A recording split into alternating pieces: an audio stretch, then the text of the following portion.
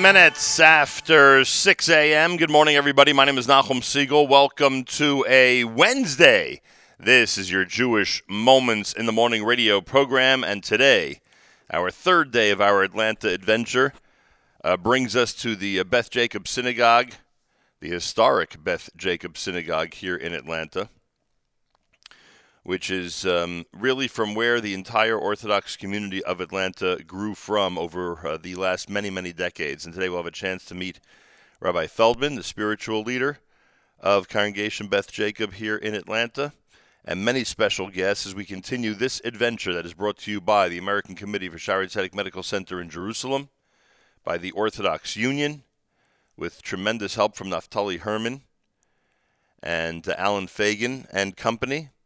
All of whom understand the value of not just hitting the road and spreading the word about great Jewish communities, but going to specific areas of the country and talking about the growth that is being felt in so many congregations and so many different communities around the country. And we've met over the last couple of days representatives from many great communities, including, of course, here in Atlanta. And today we'll do the same. We'll speak to people from Atlanta, plus we have individuals who are going to be joining us from other southeastern Jewish communities that will make this yet another great day of our on-the-road programs that we're doing from Atlanta. Why Atlanta, you ask? Well, the whole country is focused on Atlanta, Georgia. The entire country, especially the sports world, has converged on this city. It's the capital of the NFL for this week. It's the place that was chosen for the 2019 Super Bowl, and that game's going to take place this coming Sunday. While the rest of the country and really the world, and I'm sure that Media Day yesterday proved that the world was paying attention, in addition to the country and the world, or while I should say the country and the world are paying careful attention to the football game, we've decided that we're going to do what we do best, and that is come to the same area, come to the same city, but concentrate on Jewish life in that city and its surrounding cities. Hence, our amazing journey here to Atlanta this week, which continues today and tomorrow, and will be looked upon as a really successful and wonderful week, thank God, as we discuss the Jewish communities of the Southeast United States. Miriam L. Wallach is here, of course, as we kick off day number 3 here in Atlanta, Georgia. We did have, I should note before Miriam says good morning, I should note that we did have an amazing day yesterday recording the Kosher Halftime Show. I don't want anyone to think that we've ignored the responsibility of putting together a fun Kosher Halftime Show for this year while we're down here. That was another one of our purposes of being in Atlanta, to make the Kosher Halftime Show Atlanta-centric. And Mayor Kay certainly helped us, as director of the Kosher Halftime Show again for this year, helped us make it Atlanta-centric. And when you watch the Kosher Halftime Show and you see places like the Spicy Peach and the NFL Experience and downtown Atlanta, part of this whole presentation, you'll understand that this was a great backdrop. This city was a great backdrop for Kosher Halftime Show 2019. And we say good morning, Miriam L. Wallach. Good morning, Nachum. I'm not sure Atlanta's going to be the same. I'm not sure we left it. Excuse me. I'm not sure we left it the same way we found it. Well, one of the things we were just discussing off the air is that some of our amazing Jewish communities around the country are really suffering in terms of weather. Thank God we are not suffering here. There was a rumor that we'd have a real snow day yesterday. It turned out to be an Atlanta snow day, it seems. Yeah, an Atlanta snow day with emphasis on the N-O of snow. There was no snow. And I did take a video, by the way, of a landscaper outside of the Spicy Peach who's responsible for the grounds there, salting and sanding the concrete. And the sun is shining, and you really can't appreciate just how mild the weather was from the video. But all he kept on saying to me was, it's going to get cold. It's going to get cold. I'm like, I'm listening to you. I hear what you're saying. I'm not really believing it right now. So our plans were altered for that reason yesterday because of the weather. And now many, many communities around the country are suffering with these extreme conditions and really terrible temperatures that have headed below zero. But here, thank God, for what we would consider as New Yorkers pretty normal, here a little bit on the cold side, but thank God, a good-looking and good-feeling Wednesday morning. Now, have you seen the promo video for the Kosher Halftime Show? Oh, I've seen it. Have you seen it more than once? I crack up every time I watch it, and the whole thing is what? Is it 10 seconds, 13 seconds? I don't know how long it is, or how short it is for that matter, but it's a panic. Now, this was at, what was the difference? The indoor one we were at was the NFL Experience. What was this one called? NFL Live or something? I think it was NFL Live. So NFL Live had this booth, in addition to so many other fun things that they had there. The NFL's a hoot. Yeah, boy. They are. They know what they're doing. They do know what they're doing. So they had. We hope we didn't upset them. They had this booth where you, as an individual or a group, can act like you're the ones who are heading through the tunnel onto the field of the Super Bowl or any NFL game. And we did that, meaning myself and Sammy Kay, who's a local Atlanta member of the Orthodox community rapper. who everyone's going to meet through this Kosher Halftime Show, and Daniela Javier with his kapota and his fiddle, and of course Mayor Kay. You can't leave him out with his New England Patriots jersey. So the four of us. Is that his defining figure? Is that his defining feature? I mean, for this week it is. Okay. For this week it is. I don't know. He seems to be in good company in Atlanta with all that Brady jersey. Don't even get me started on that topic. I don't know. Getting you started about this topic is always fun. It's good radio. I would think the city couldn't stand the man, but apparently I was wrong. He brings a good show. So, yeah, I don't mean Mayor Kay. I know. I meant Brady also, but that's fine. So, between that and his New England Patriots onesie, you'll be able to recognize Mayor Kay. In that shot, in the one we're talking about, the promo video, he has his Brady uniform on, his jersey on. And we went ahead and had some fun heading out of the tunnel onto the field. Now, this video is available everywhere. Facebook, people could find it, right? Anywhere videos are sold. Go to facebook.com/Nachum Segal Network. It's up there. It's also on my page. Instagram. Yeah. Yours, mine, anywhere we could find the platform to put this thing. I'm sure Sammy posted it also. I hope so. Did he? yes. Oh, he took a picture of it? Okay. Oh, that's funny. Okay, good. I'm happy he's having fun with it. It seems he and many others. Did we ever give him back his bag? Yeah, it seems he and many others have really embraced this unique partnership of Sammy Kay the rapper and Daniela Javier, the Hasidic violinist from Israel. A very interesting combination that people will see on Sunday. Absolutely. And at one point on Monday when we were in the park and there's all this filming going on and whatever, and I'm standing there with a member of Sammy's team, and you see Mayor putting the two gentlemen next to each other and positioning them correctly and whatever, and I look at this guy from, I think it was Ben. I look at Ben from Sammy's team. I'm like, it's good shtick. And he looks at me and goes, oh, it's great. He said, it's great. And they totally got it. I mean, it's funny how sometimes we don't get it. But, right, because we're old. And I think I'm serious, I think that's part of it. Yoni's like, right, you are old in this case.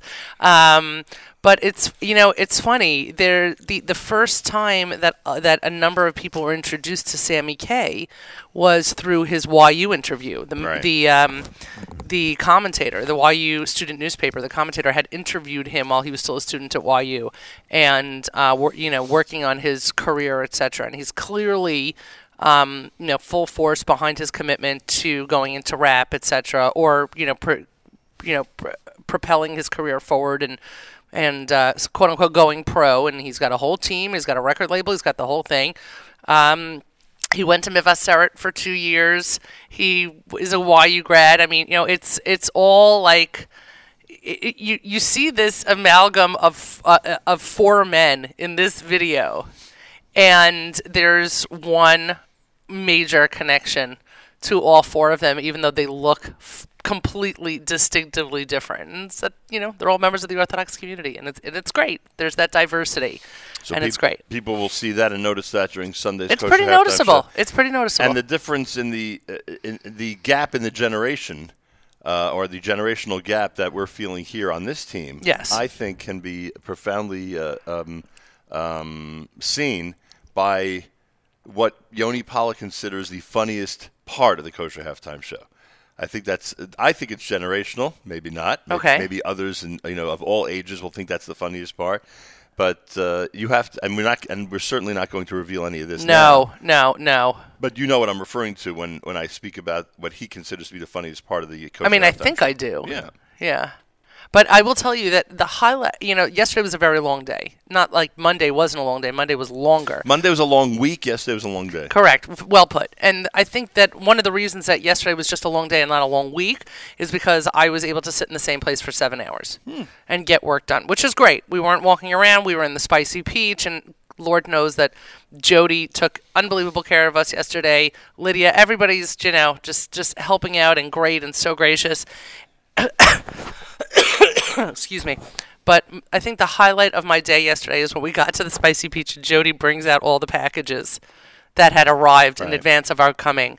And Mayor Kay's package, titled like undies.com, is on the counter. And you look at me and you're like, what in the world what is that package? And it was his onesie. Mm-hmm. And that was a good moment. I have to be honest. That was a good moment. You were equally horrified that there was a package that had that print on it on Jody's counter. I don't know if it was that or that a package from that website had arrived with anything that could be related to us. And then the horror continued when he opened the package. And there was yes. And a New England Patriots onesie. So. But we did provide great snow day entertainment for plenty of kids in the neighborhood.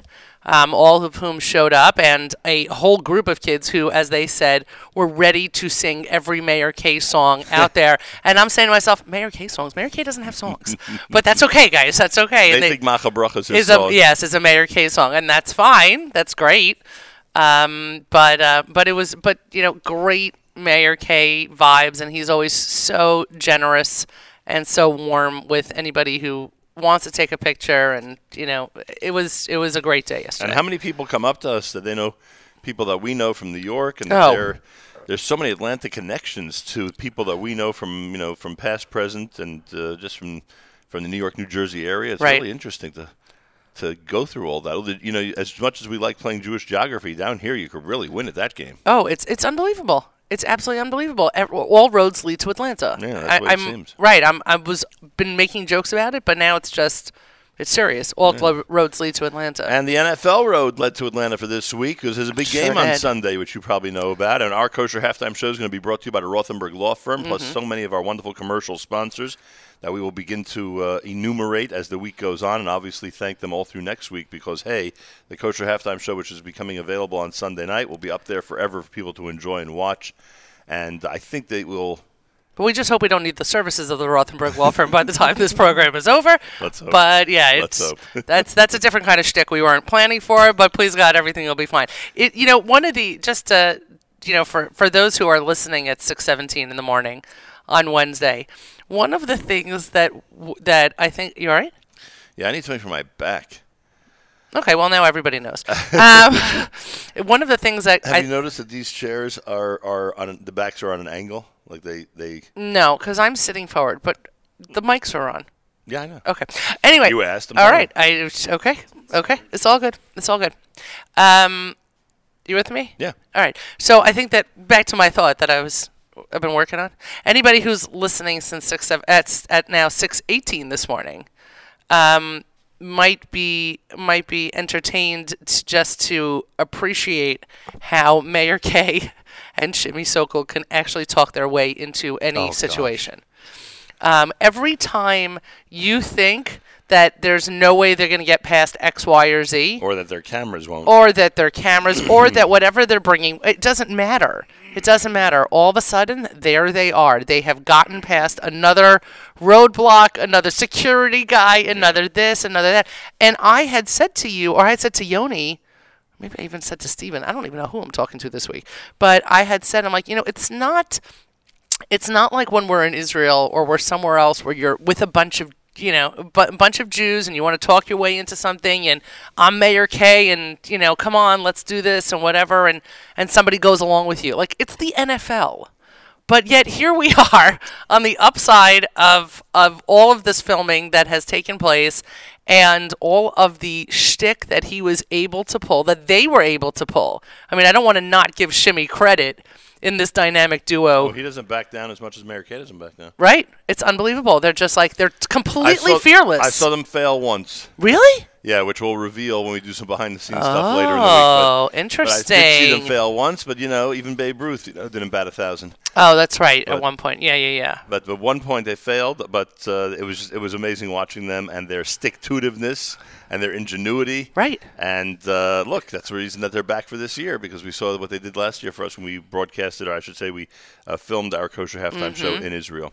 All right, more coming up. We're at the Beth Jacobs Synagogue here in Atlanta, Georgia. Morning services will begin soon here in the synagogue, and we will speak to Rabbi Feldman, of course, later on, who will welcome us to this historic location. Rabbi Oppenheim is going to join us from Charlotte this hour. Rabbi Davies is going to join us from Charleston this hour. We have plenty coming up as the American Committee for Shaare Zedek Medical Center in Jerusalem and the Orthodox Union present this amazing adventure in Atlanta, Georgia, and we focus on the southeastern portion of the United States.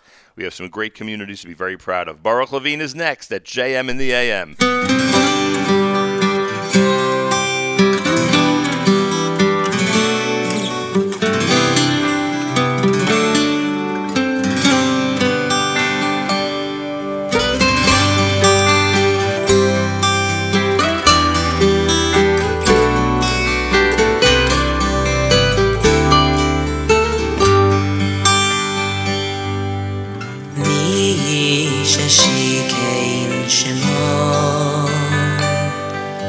בבייס hazeh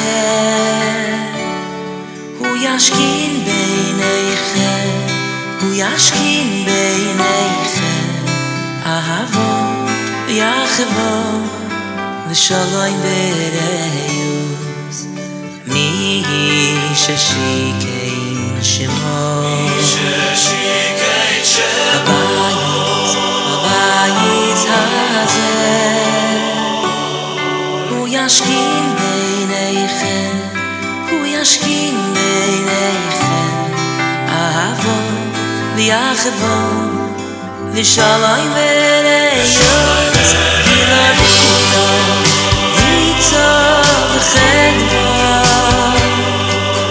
Ahavo v'yachvo v'shalom bereyus Kilarino Ditzo v'chedvo Ahavo v'yachvo v'shalom bereyus Kilarino Ditzo v'chedvo Ahavo v'yachvo v'shalom bereyus Kilarino Ditzo v'chedvo Ahavo v'yachvo v'shalom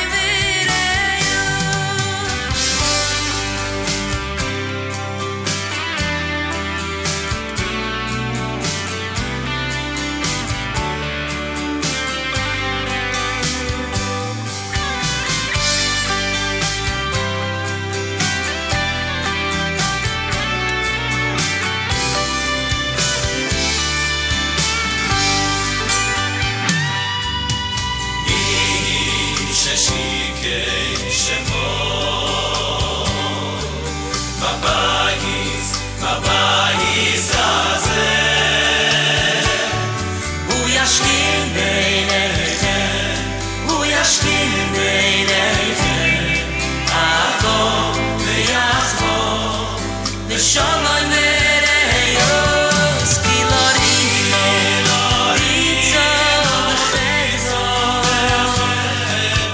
ahavo v'yachvo v'shalom bereyus Kilarino Ditzo v'chedvo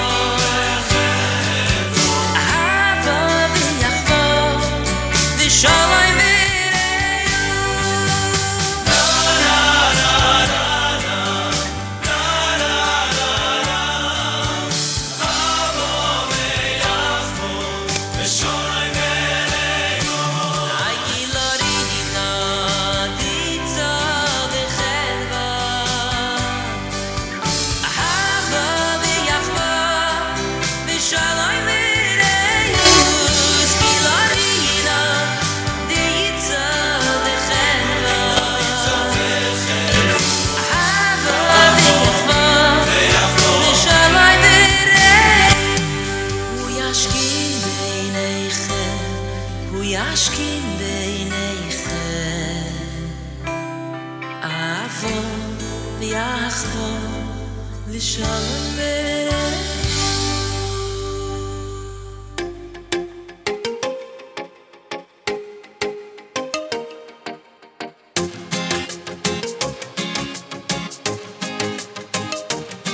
ושם נשיר שיר חדש, ושם נשיר שיר חדש ייבנה ובנננלה, ובנננלה ייבנה הרחמנה הנקדש יספרח מישראל הרחמנה הנקדש יספרח מישראל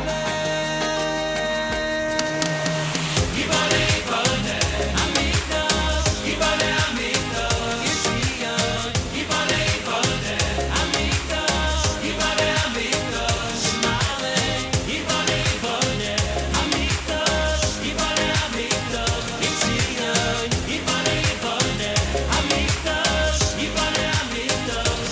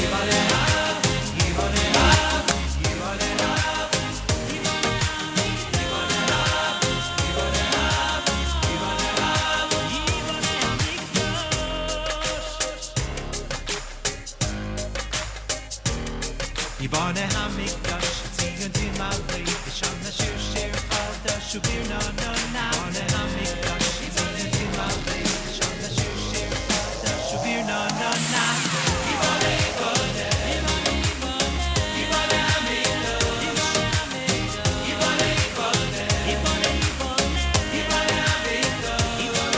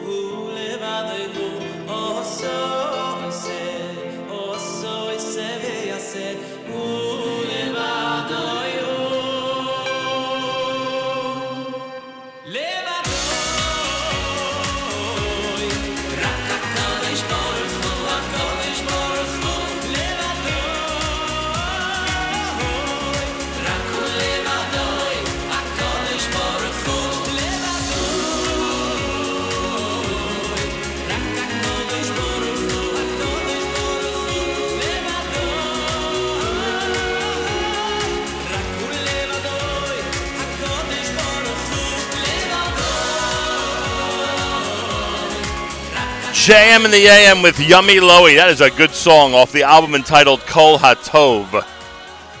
That is Lavado here at JM in the AM. We're at the Beth Jacob Congregation, the synagogue here in Atlanta, Georgia. It's day number 3 of our amazing adventure, our incredible journey to Atlanta as we focus on the communities of the southeast United States, Atlanta being, of course, a capital of this region when it comes to Jewish life. The whole world is focused on Atlanta because of the Super Bowl. We're focused on Atlanta because of the Southeast Jewish communities. And sponsored by the American Committee for Shaare Zedek Medical Center in Jerusalem and our friends at the Orthodox Union. And speaking of the southeastern portion of the United States, our good friend Rabbi Hanoch Oppenheim is with us live via telephone. Rabbi Oppenheim is the spiritual leader at the Charlotte Torah Center in Charlotte, North Carolina, and he joins us on this Wednesday morning broadcast. Rabbi Oppenheim, welcome back to JM in the AM.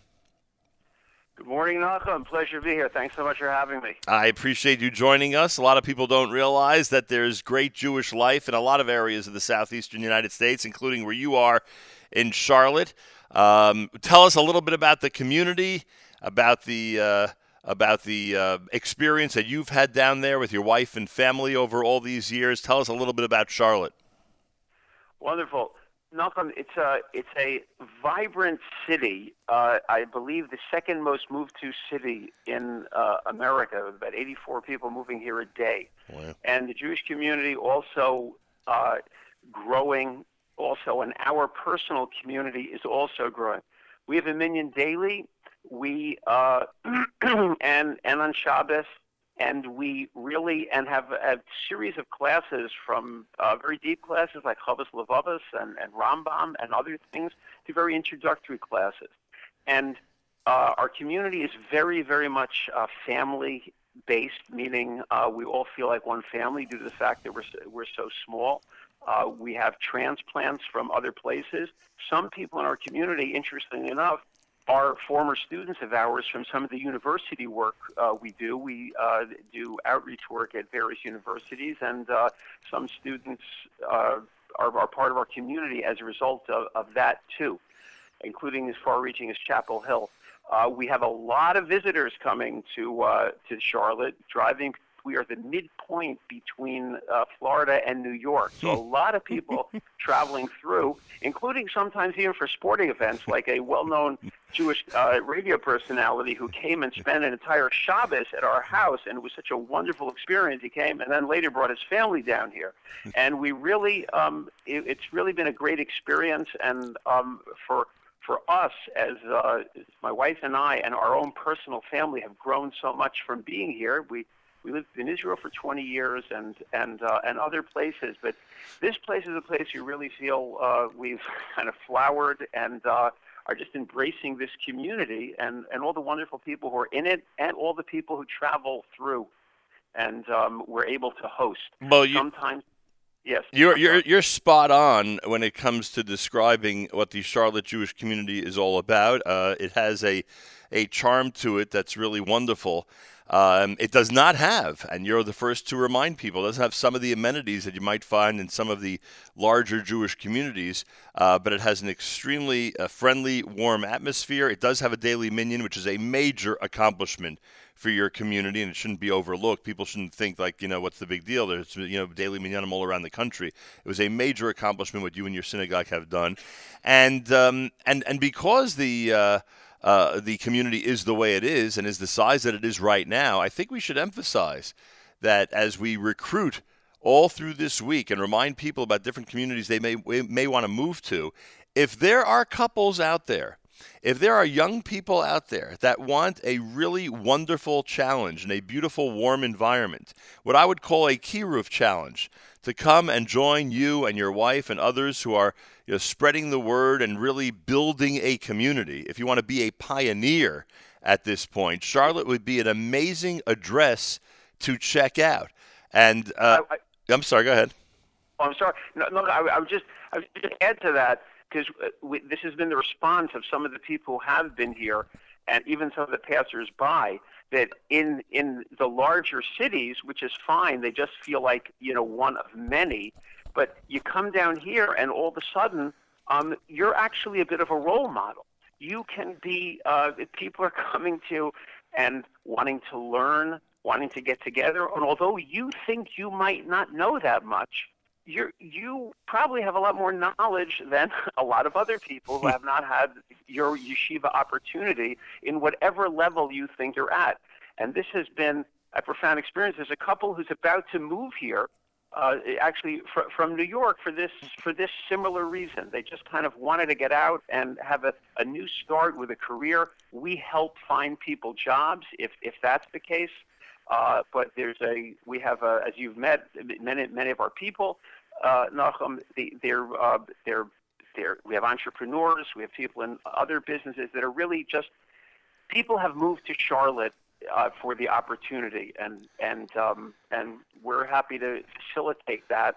And as I say, it's an interesting Jewish community because we're probably the only major southern city that doesn't have a history, meaning of like 100 years or something, of an old Orthodox community. So really everything has been created from scratch because Charlotte is now considered the capital of the New South. It's the headquarters of Bank of America, many other corporations, and so people are moving here for that, and for the warmth of the community. So there's a lot of opportunities here, and there is a day school also, and so there are opportunities here. And Rabbi Oppenheim, as funny as it is, even though you might be missing one or two of the amenities of some of the major cities that they might have, you do have a kosher restaurant in Charlotte. Right. So we have this kosher catering actually. And there's Gleiberman's, there's the whole kosher store, and I know it's hard to believe you can come here and get kosher food and all that. And just Nachum, to any of your listeners, if ever anybody gets stuck, you will not be the first nor the last. It happens many times. We host people for Shabbos that due to a storm or whatever get stuck at the airport, or just are planning a trip through Charlotte. And want to come. So and I do want to open that petition too. And I do remind everybody, because there are some sports fans in this audience, that on the 17th of February, the NBA All-Star Game is taking place in Charlotte, and you're going to be hosting people who want to be down there for Shabbos and enjoy a beautiful weekend and really help make an impact during, I guess, what we can call the All-Star Shabbaton. So if anybody out there wants information, they can contact Rabbi Oppenheim and his family, and he will figure out a way to make sure you're accommodated that Shabbos. Am I right, Rabbi? I'm definitely right. No, I want to add also, my wife, who is my partner in all this, runs an amazing organization called WOW, Women of Wisdom. And they embrace women from all backgrounds, and this is like a unique women's organization that has been a driving force in a lot of women's lives and for the Torah Center. You know, I'll say, the merit of the righteous women. So much of the growth of the Charlotte Torah Center has come through as a result of the women and strengthening their own families and their commitment to larger community. So that's, again, a very big aspect. I would say women's leadership down here also is quite a beautiful thing to see. Well, Mrs. Oppenheim gets a lot of credit for the leadership that you and her have brought to the city of Charlotte. Rabbi Oppenheim is ready to welcome anybody who's a visitor, anybody who wants to consider permanent residency and a unique kiruv opportunity down in Charlotte, North Carolina. You could be in touch with us. We are more than happy to serve as a connection to the Oppenheim family down in Charlotte. And a word about the OU, Rabbi Oppenheim. I know that they're always helpful to you when you want to build a program or do something unique down there in the community. Yes, absolutely. The OU has really reached out to us a while back, and we are an OU. We're an OU synagogue, and I participate, especially in the rabbinic conferences. I find it very interesting when all of us get together, and they're just through that, and through also Naftali Herman has been instrumental in just really trying to help us out. Rabbi Stephen Weil has come here, spoke publicly for not only our community, for the larger Jewish community, has met with Federation. So the OU is involved. Moshe Bain is happy to come here whenever we ask him to come. And so it's really, the OU has it's just a pleasure to be part of them, and just to realize that they're really just here for no reason other than to help. You know, they're not getting huge resources, huge advertisement, anything. they're just I would say a L'Shem Shemaim organization who's really here to help communities, both large and especially small communities. And I'm very grateful to them. We fully agree with you. Rabbi Oppenheim, our best regards to everybody in Charlotte. Thanks so much for joining us this morning. Thanks so much. Thanks, Malcolm. Thanks for having me here. Rabbi Chanoch Oppenheim, he and his wife Sarah, an amazing job in Charlotte, North Carolina. Anybody out there who wants information can be in touch with us, or can certainly make contact with the Charlotte Torah Center down in Charlotte, North Carolina. More coming up. You're listening to a Wednesday morning broadcast from Beth Jacob Congregation here in Atlanta, Georgia. It's JM in the AM.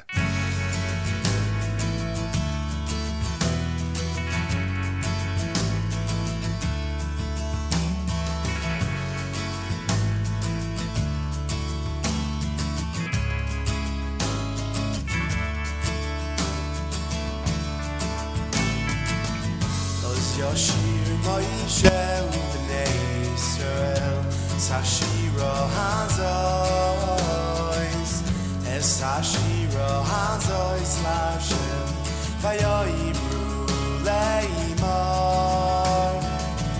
Oz Yashir Moshe Uvnei Yisrael Sashira Hazois Es Sashira Hazois Lashem Vayayimru leimar Oshiro Lashem ki gaiga Susvirat vayram avayam Rom avayam Oshiro Lashem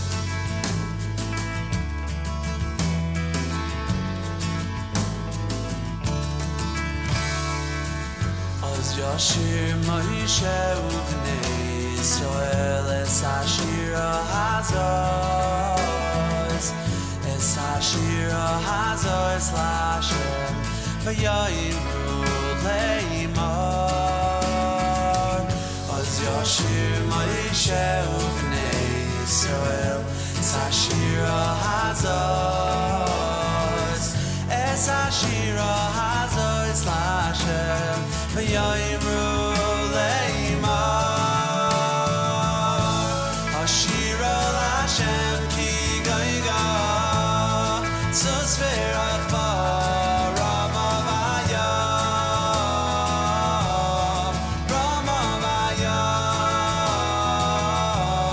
Hashira Lashem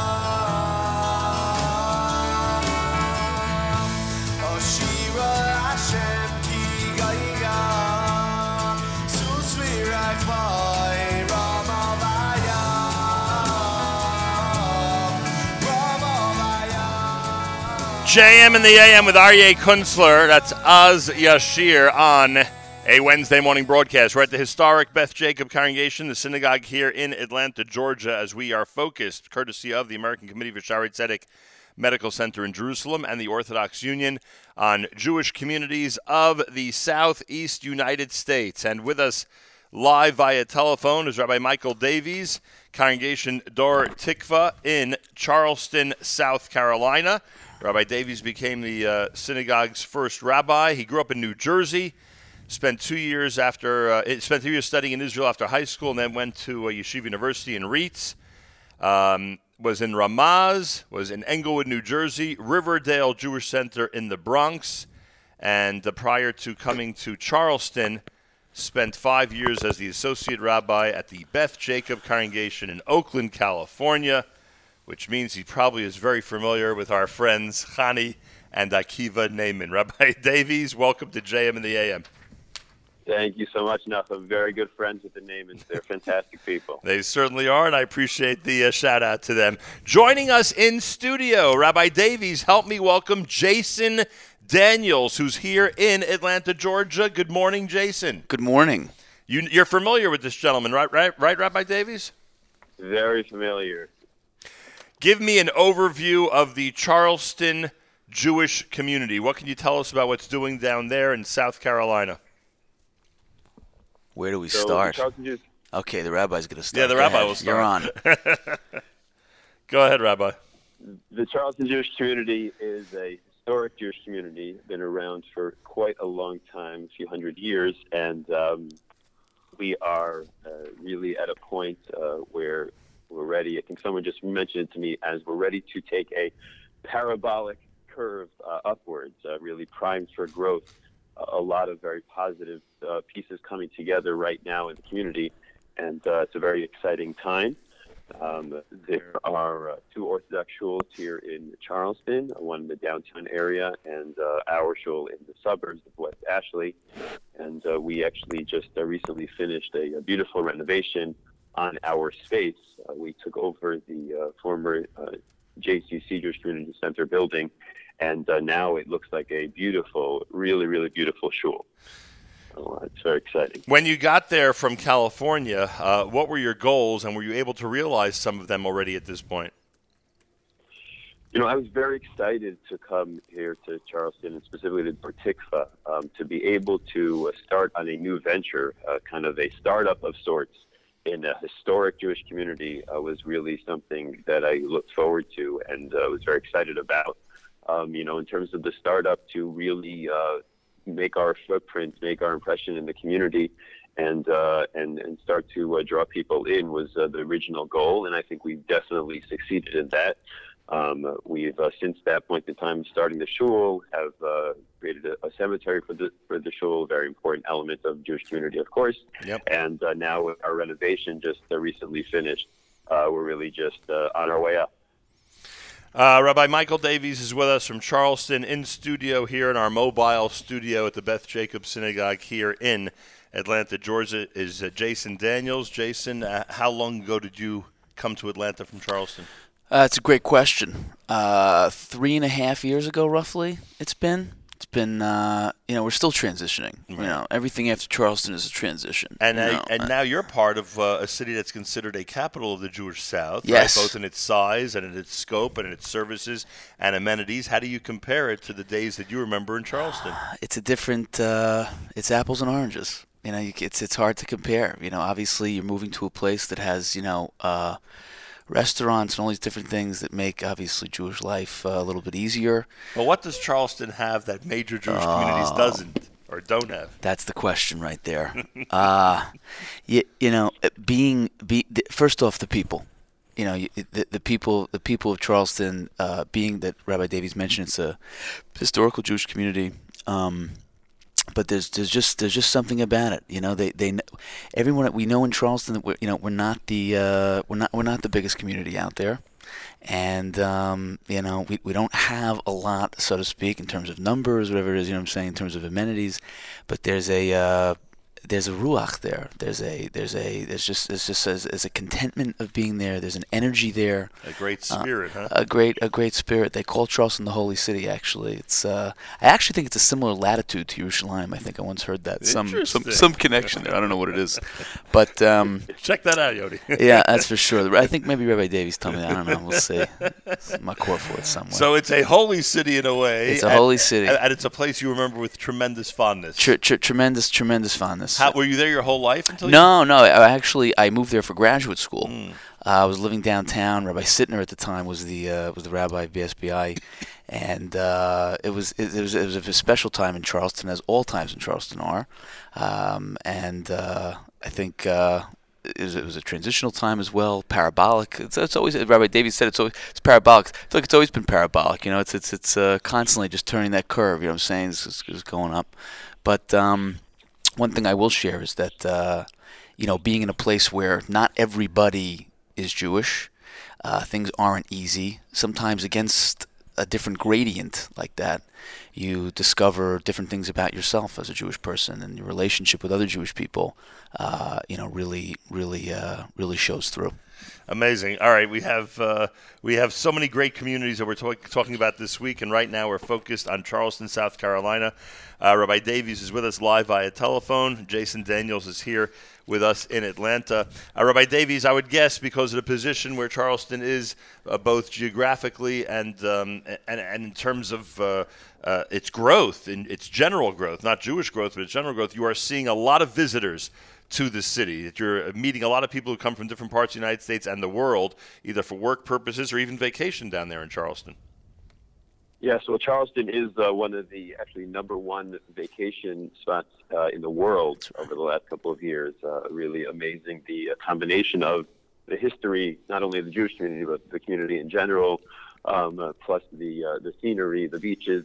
There's so many different things, the weather, which I understand is much better than what's going on in the north and northeast and Midwest in particular. I've heard it's pretty cold right now. Yeah.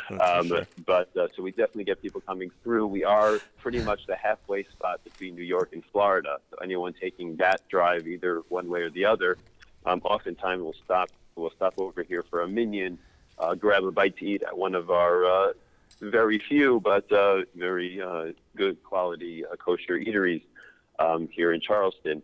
I want to just actually go back to one point, which is that Jason mentioned, which is that, Jason, as he mentioned, moved away from Charleston about 3 years ago. Jason is still very much a part of and his family and all of the families that have been in Charleston are very much a part of our family in Charleston and in Dor Tikva.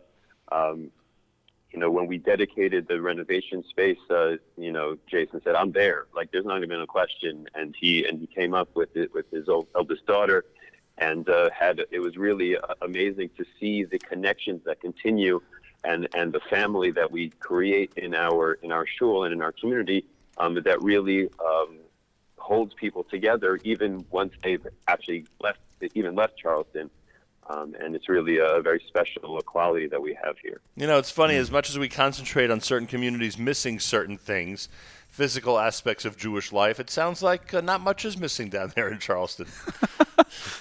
We concentrate on all the services and amenities that other major Jewish communities have, but it sounds like you trade in some of those for the type of lifestyle that you have in Charleston, South Carolina. Right on. It's really fantastic, and I wanted to say also shout out to the OU for their support, and particularly Rabbi Stephen Weil, the Senior Managing Director of the OU, was here a few months ago and toured our new facility, our renovated facility, and the sanctuary itself really represents this idea of the warmth that we have in terms of, I described it after our dedication, it really feels like a hug. It's really an intimate space. It fits 200 people, but it's really a space where everyone feels welcomed. Everyone feels a part of the community and a part of the family when they're there. And it's a special place, both in its physical sense, but also, as Jason mentioned, in the ruah and the feeling that we have there. Information about what Rabbi Davies does down in Charleston. It's dortikva.org with an H at the end. Dortikva with an H at the end.org. You can get information on the website. Rabbi Davies, continued success, continued hatzlacha to you and Dor Tikva and the Charleston Jewish community. And thanks so much for joining us this morning. Thank you, Nachum. And Jason Daniels, thanks for stopping by and giving us the new Atlanta perspective on Charleston. No problem. Greatly appreciated. More coming up. You're listening to JM in the AM at 5 minutes before 7 o'clock. We're at the historic Beth Jacobs Synagogue in Atlanta, Georgia, as we continue to focus on the Jewish communities of the southern region, courtesy of the American Committee for Shaare Zedek Medical Center in Jerusalem and our friends of the Orthodox Union. You're listening to JM in the AM.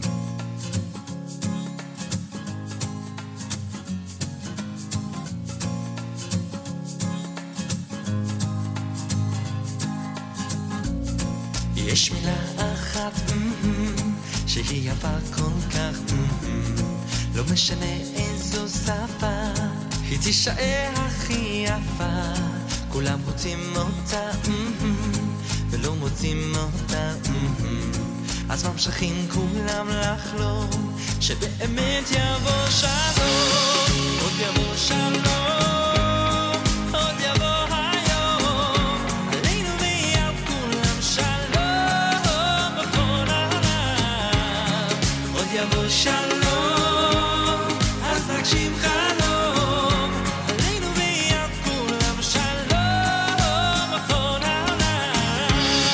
לה לה לה לה לה לה לה לה לה לה לה לה לה לה לה לה לה לה שלום שלום לה לה לה לה לה לה לה לה לה לה לה לה לה לה לה שלום שלום תגיד שלום אחי אתה וגם אני מתחילים כך בקטנה ועד לכל המדינה אם תקבל אותי גם אקבל אותך והכדור עוד יתגלגל עד לשלום הפני תבל עוד יבוא שלום עוד יבוא היום עלינו ויד כולם שלום בכל העולם עוד יבוא שלום אז תגשים חלום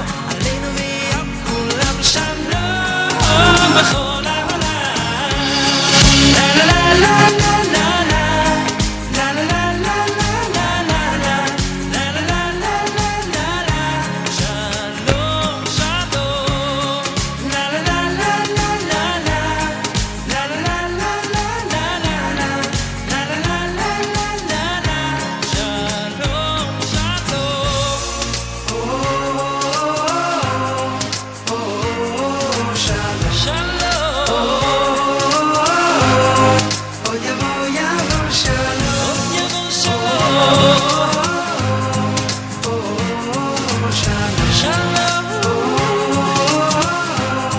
עוד יבוא יבוא שלום עוד יבוא שלום עוד יבוא היום עלינו ועל כולם שלום בכל העולם עוד יבוא שלום אז תגשים חלום עלינו ועל כולם שלום בכל העולם לה לה לה לה לה לה לה לה לה לה לה לה לה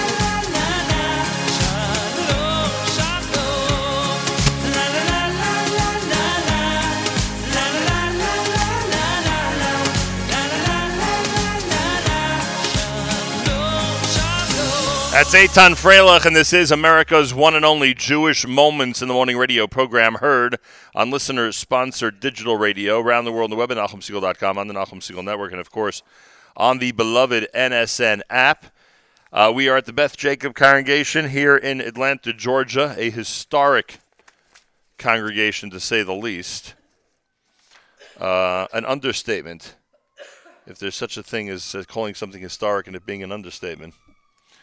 And as services are going on here in the congregation, in the building, we have the opportunity, the wonderful opportunity, to welcome the spiritual leader of Congregation Beth Jacob, Rabbi Ilan Feldman, who has the distinction of leading one of the great Jewish communities of the United States of America, and that is, of course, the Atlanta, Georgia Jewish community. Rabbi Feldman, it is an honor to welcome you to JM in the AM. It's an honor to be here. I appreciate that, and it's great to be in your synagogue and to be here in such an amazing and incredible, not just congregation, but an incredible Jewish community. I was reading up earlier this morning, trying to get a perspective of the era that I was more familiar with in Atlanta, the 80s and 90s, and I saw some of the statistics in terms of families and what was going on in terms of Jewish life down here. And I thought it was pretty impressive back then. Atlanta had, under your father's leadership, an amazing reputation. What has happened since then is unbelievable. The numbers are remarkable. The growth is incredible, and you've seen all of this from your vantage point as rabbi of this congregation. What can you tell us about the Jewish community of Atlanta in 2019? I don't know where to start. There's a lot to talk about, and the numbers are incredible, and it's not about the numbers. It's really about the quality and about the attitude of the people. We have just a wonderful coalition of lay leaders and rabbinic leaders. We're really blessed here. I still don't understand it because it seems supernatural. A coalition of cooperation. Yeah. And that's sometimes rare in the Jewish world, isn't it? Yeah, it is. Sometimes. It is. And it doesn't come easily. It comes with a willingness from all participants to really make things work. And we're still small enough to realize that we need each other. Right. And as we grow, we have to keep on remembering that we need each other. Yeah, there are some community leaders that jokingly were skeptical about our visit because they'd like to keep Atlanta a secret, and not let it grow too much. So I guess you understand what that perspective is all about. Yeah, listen, we're enriched when people move here because they bring their uniqueness and their resources and their talents and their investment. And at the same time, we want to make sure not to copy some of the largeness of some of the challenges. Some of the challenges that come with being large. That's right. Yeah. Rabbi Elon Feldman is with us. We're in his congregation here at Beth Jacob. If you look at the history, this is not news to you, but certainly to some listeners it will be. If you look at the history of this community, it all emanates from here. How long has the synagogue been on this property? 1950s? 60s? It's early 1960s, 61 actually. It all emanates from here. If you look at a school, a kollel, even other congregations in this town, the web of growth has all started from Beth Jacob. It's absolutely true. It's really been the center of a community, the source of a community. And even now, with all of the other organizations and initiatives by all kinds of good and wonderful and holy people, the fact is that this synagogue is more than a synagogue. It's a community center. Right. In terms of the programming that we have, the kinds of events that we hold here. We just had a visitor from Israel who couldn't believe that a synagogue was sponsoring a ski trip. So to us that's normal. Yeah. Right. Yeah. Not everybody appreciates that. Yeah. But, Yeah. And I saw the number of flyers for upcoming events. I'm not talking about through the rest of 2019. I'm talking about just what's happening in January and February. It's pretty impressive. A lot of different things going on. Speakers and lecturers coming in from around the world. And joining your congregation here, and an opportunity to grow. There's so much education happening here on a regular basis in so many areas of Jewish life. Yeah, I think you hit on a key word, and that's growth. And that's something that not everybody is used to hearing, but we like to emphasize growth, the idea that we're put on this planet to actually transform ourselves and actually leave the earth a little bit better than when we came, or a little bit more than that would have happened naturally without pushing ourselves. So that's one of the key words here, and I think it's attractive to people. Somebody who was in this building 20 years ago, it would look somewhat unfamiliar to them. There's been renovations and growth even physically at Beth Jacob, right? Yes. As a matter of fact, we like to talk about this building as representing community because we have a huge social hall, wedding hall. We have a Beis Knesset, we have a shul, and we have a Beis Medrash. We have the Kollel Beis Medrash. One of the sources of pride for our shul is that we have a physical building attached to our building that belongs to the kollel, but that makes a statement that a community needs a place of Talmud Torah, of Torah study. So it's right here on our property, right there in front, very proudly broadcasting to the world that this is part of our community. Right, and beyond that, just another few feet away in whatever direction you're going, you have a girls' school here, right? Right across the road, so to speak. Torah Day School, very close nearby. Mm-hmm. I'm sure the Feldman family had a lot to do with founding that school. Am I right?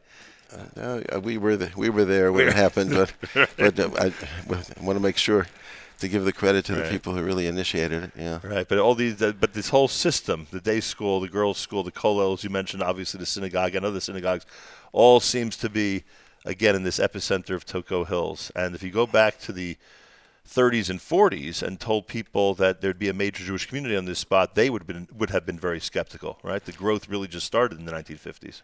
Yeah, and putting it in context, you mentioned the 30s and 40s and even the 50s. Outside of the metropolitan area of New York, the assumption was that Orthodoxy wasn't going to make it in the United States at all. And let's realize that in the 50s, the thing called outreach didn't exist. There wasn't the notion of communities growing or synagogues becoming more involved or invested in Orthodoxy. Things were going the other way. So, this synagogue ends up really at the cusp of a revolution in American Jewish life, where that which was considered impossible actually happened gradually and slowly, and it wasn't easy. It didn't happen overnight. It happened so slowly that one could have said it wasn't happening at all. Right. Yeah. So the growth is really a byword of the community as a whole, and really the byword of individuals.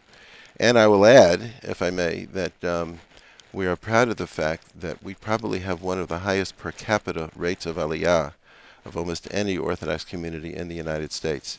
We have an entire division of former Atlantans who are now living in Eretz Yisrael and who are proud participants in Israeli life, whether it's the military or in Torah study and communities around Israel, northern Israel, Yerushalayim, etc. And that's because growth was natural, and at a certain point, particularly in the 70s and 80s, people looked around and said, okay, I've reached a certain point, and now I need more. And to them, more was Israel. They found it in Israel. Yeah, yeah. And I like how you emphasize no matter what they're doing in Israel, and you encourage all aspects of Jewish life as long as people are continuing to be part of the community. Exactly right. Yeah. We've given this distinction. Some people say the capital. I've been careful, so I say a capital. I don't want to insult anybody. In terms of Atlanta being referred to as a capital of the Jewish South, do you in fact feel from your vantage point that you've had, meaning the Atlanta community, has had influence on some of the other communities in this region? Sure.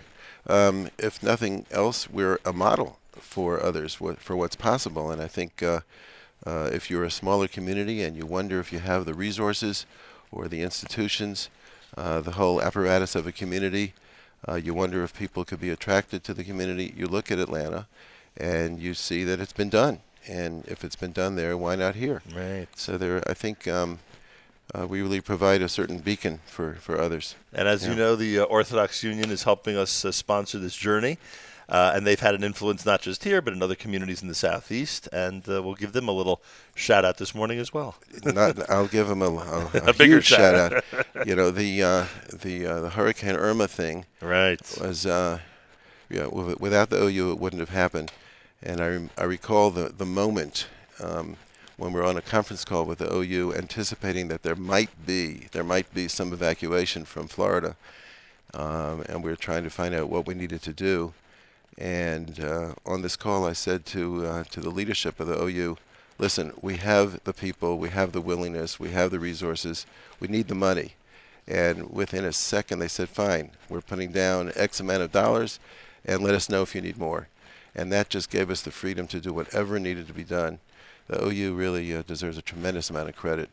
It's a perfect example of what a national organization can do. And that resulted in thousands of people being helped through a very difficult time as they traveled from Florida to Atlanta. Yeah, and what from my point of view as a rabbi of a congregation, what was beautiful about it was that we didn't think of ourselves as helping. We had a wonderful time. It was just an amazing experience. Amazing. I just stood there like a proud father, just tears streaming down my cheeks, just watching the excitement of the host communities, Young Israel and Beth Jacob working together. It was really very exciting. So Atlanta's people came through, huh? We came through. Not we. You guys came through in that episode. Yeah, and I noticed this in my work as a rabbi. The people who come through in a particular situation never think of themselves as unusual. And we didn't think of ourselves as unusual. We just did what came naturally. And it was really a growth experience for us, and it was exciting and fun, brought us together. And I think something that was unique to Atlanta's spirit, we didn't take the time to match the guests to the hosts, meaning you could have a Hasidic family from South Florida coming up here, and we put them in whatever house had the number of beds that they needed.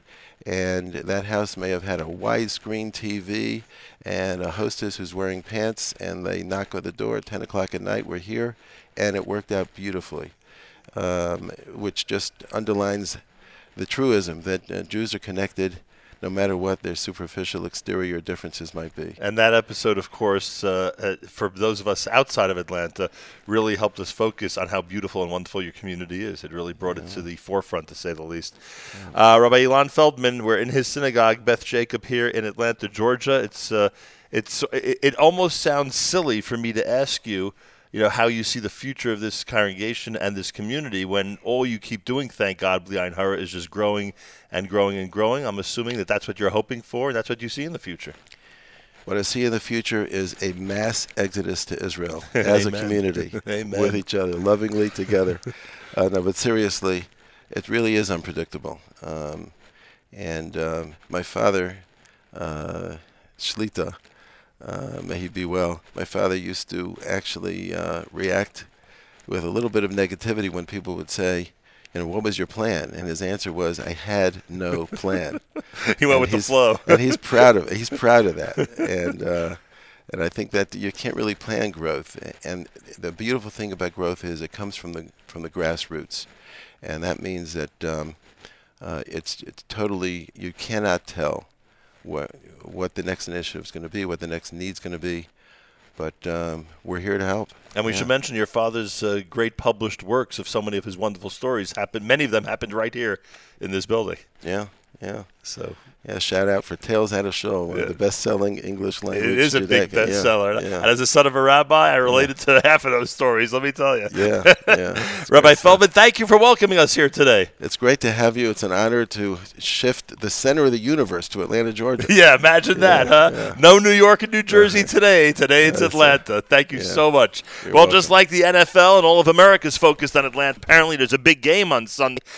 We are focused on Atlanta this week as a capital of the Jewish South. Our thanks to the American Committee for Shaare Tzedek Medical Center in Jerusalem for sponsoring our broadcast, and of course to the Orthodox Union not only for sponsoring our broadcast, but making it possible to really analyze and discuss the communities of the southern region. As we continue on this Wednesday morning broadcast, Adina Landsberg is with us, calling from Boca Raton, Florida. Adina, are you there? I'm here. Good morning. How are you? Good morning. It's wonderful to speak with you. And Davida Graber is with us here. Hi, Davida. Good morning. Good morning. Thank you for being here in our makeshift studio at Beth Jacob Synagogue in Atlanta, Georgia. The two of you have a story to tell. Do we start with the Boca side of the story or the Atlanta? We should start with Boca, right? We're going to start with the Boca side of the story. Adina, take it away. Tell us about Hurricane Irma. Oh, well, do we have a story to tell? So last September, Hurricane Irma was approaching. It was pretty crazy. Everyone here was really nervous. It was pretty chaotic. And I was 37 weeks pregnant with our first child. And my husband and I made the decision basically to leave southern Florida. We were really nervous about what it could look like if we were stuck in the middle of a Category 4 or 5 storm and I went into labor. So we basically packed up our car and headed up to Atlanta. We didn't really know anyone. We sort of knew we knew Davida. I'd say that Davida and I at the time were sort of acquaintances. We had met, actually the way we met was total hashkafa. It was really a story in and of itself. We met in Italy a few years ago on vacation. That's funny. But it was pretty crazy. But basically Davida reached out to us and said, "Hey, I'd love to host you guys." And we headed up there for the very, very long 12-hour drive. Did you know the situation that Dina was in at that time? I did. You did know. She had put a Facebook post up saying, "Is anybody in the Carolinas or Georgia, want to host me and my charming English husband?" And he is very charming, and Dina's lovely, and their dog, who's super cute. And I noticed people were commenting they were from New Jersey, New York. Come on up, and I was like, I don't know if she knows anyone in Georgia. I was like, "Come on over. We're happy to have you." So. She was so nice about it. She was like, "Come, no problem." she put me in touch right away with Dr. Joseph Tate, who's the very well-known OB up there. And we were very excited to spend what we thought was going to be a nice weekend up in the Atlanta community. Both my husband and I had never been there before. And literally as soon as we got there, I already wasn't feeling so great. And I went straight, literally we drove into Atlanta and straight to Dr. Tate's office. And at the time, he basically said to me, listen, this baby's coming soon. Wow. He's like, I don't think that you're really going to be able to make it back to Florida anytime soon. And sure enough, the next day, we arrived, I think, Thursday morning, and the next day, Friday afternoon, I went into labor. And 4 hours later, my little Yisha Gabriel, who we call Jessie, was born just before Shabbos, just when all of the craziness was going on. It was in a hospital I didn't know, with a doctor I didn't really know. Gosh. We didn't know anyone there apart from Davida and all of our friends who had obviously come from the Boca community, who had made their way up to Atlanta. We really didn't know so many people. So Jesse is a native Atlantan, huh? He is. You thought You thought he'd be born in Florida, instead he's a Georgian. We did, exactly. He's our little Georgia peach, as we call him, and he's got quite the birth story. I'll tell you. That's for sure. But I'll be honest with you. The truth is that the crazy part of the story isn't even beforehand in the birth. It's really what happened afterwards. I mean, we came back from the hospital, after Shabbos, I think Sunday morning, and we were having people show up on our doorstep, people who we had never met before, had no idea who they were. They were coming with packages of diapers and baby supplies and clothing. We got tons of clothing. Do you remember all this? Davida will tell you. It was really amazing how the community came together, and everything from, I think I put a post on Jewish Moms of Atlanta, which is a huge Facebook group here that really goes across all different demographics of Jews here. People showed up. There was a lactation consultant who volunteered her services and an incredible photographer who showed up. And everyone, people came with diapers, people came with food, people came with everything. And it was really, really very special. And this happened on more than one occasion that weekend. Which we'll talk about a little later on, and the community really came through for a lot of people. Adina Landsberg is with us from Boca. Davida Graber is with us here in Atlanta. We're talking about the experience they had during Hurricane Irma when they thought the Landsbergs thought they'd be expanding their family down in Florida, but it eventually happened up here in Georgia. And the reaction of the community up here, I mean, I know you just described it, Davida, but in terms of the response, but it must be heartwarming being part of an atmosphere like this. Atlanta's a great place, and I'm not really surprised at the outpouring of love. Long-time experience, right? I grew up here, and I moved back after I got married, and we're raising a family here, and it's a great place, and it's known for its warmth, and I really find that it's incredible how people reacted. We had a full house. We had besides the Landsbergs, you had other people to worry about, right? We did. We had like two other family group members who had come up also from Florida, and then I heard that they were going to put cots downstairs in the youth lounge here at Beth Jacob, and I heard that they were going to put cots at Torah Day School, and I said to my husband, we've got more room. Let's move the kids in with us, and we'll tell them at the main center of command here, we've got more space. So I was actually driving to the hospital to bring them food for Shabbat, and I got a call from main command. We've got 4 more people for you. They're going to come just as Shabbat is starting. I said, bring it on. So we had, I think baby Jessie made 17 people staying in the house. Pretty amazing. A real hachnasat orchim, to say the least. I want to thank Davida Graber. She was one of the many people here on the front lines in Atlanta during a very, very historic, at this point, episode of Hurricane Irma. And we want to thank Adina Landsberg. How's Jesse doing, Adina? Thank God. He's a very cute, very mischievous 16-month-old now. Phenomenal. Incredible story. Thank you both very, very much for joining me this morning. And by the way, Dr. Tate is scheduled to join us. Dr. Tate is scheduled to join us coming up here at JM in the AM. Everyone stay tuned. We'll get the perspective of the doctor who was consulted with and then eventually helped a tremendous number of families here in Atlanta, Georgia during Hurricane Irma. JM in the AM. More coming up from Atlanta, Georgia. Keep it here, everybody.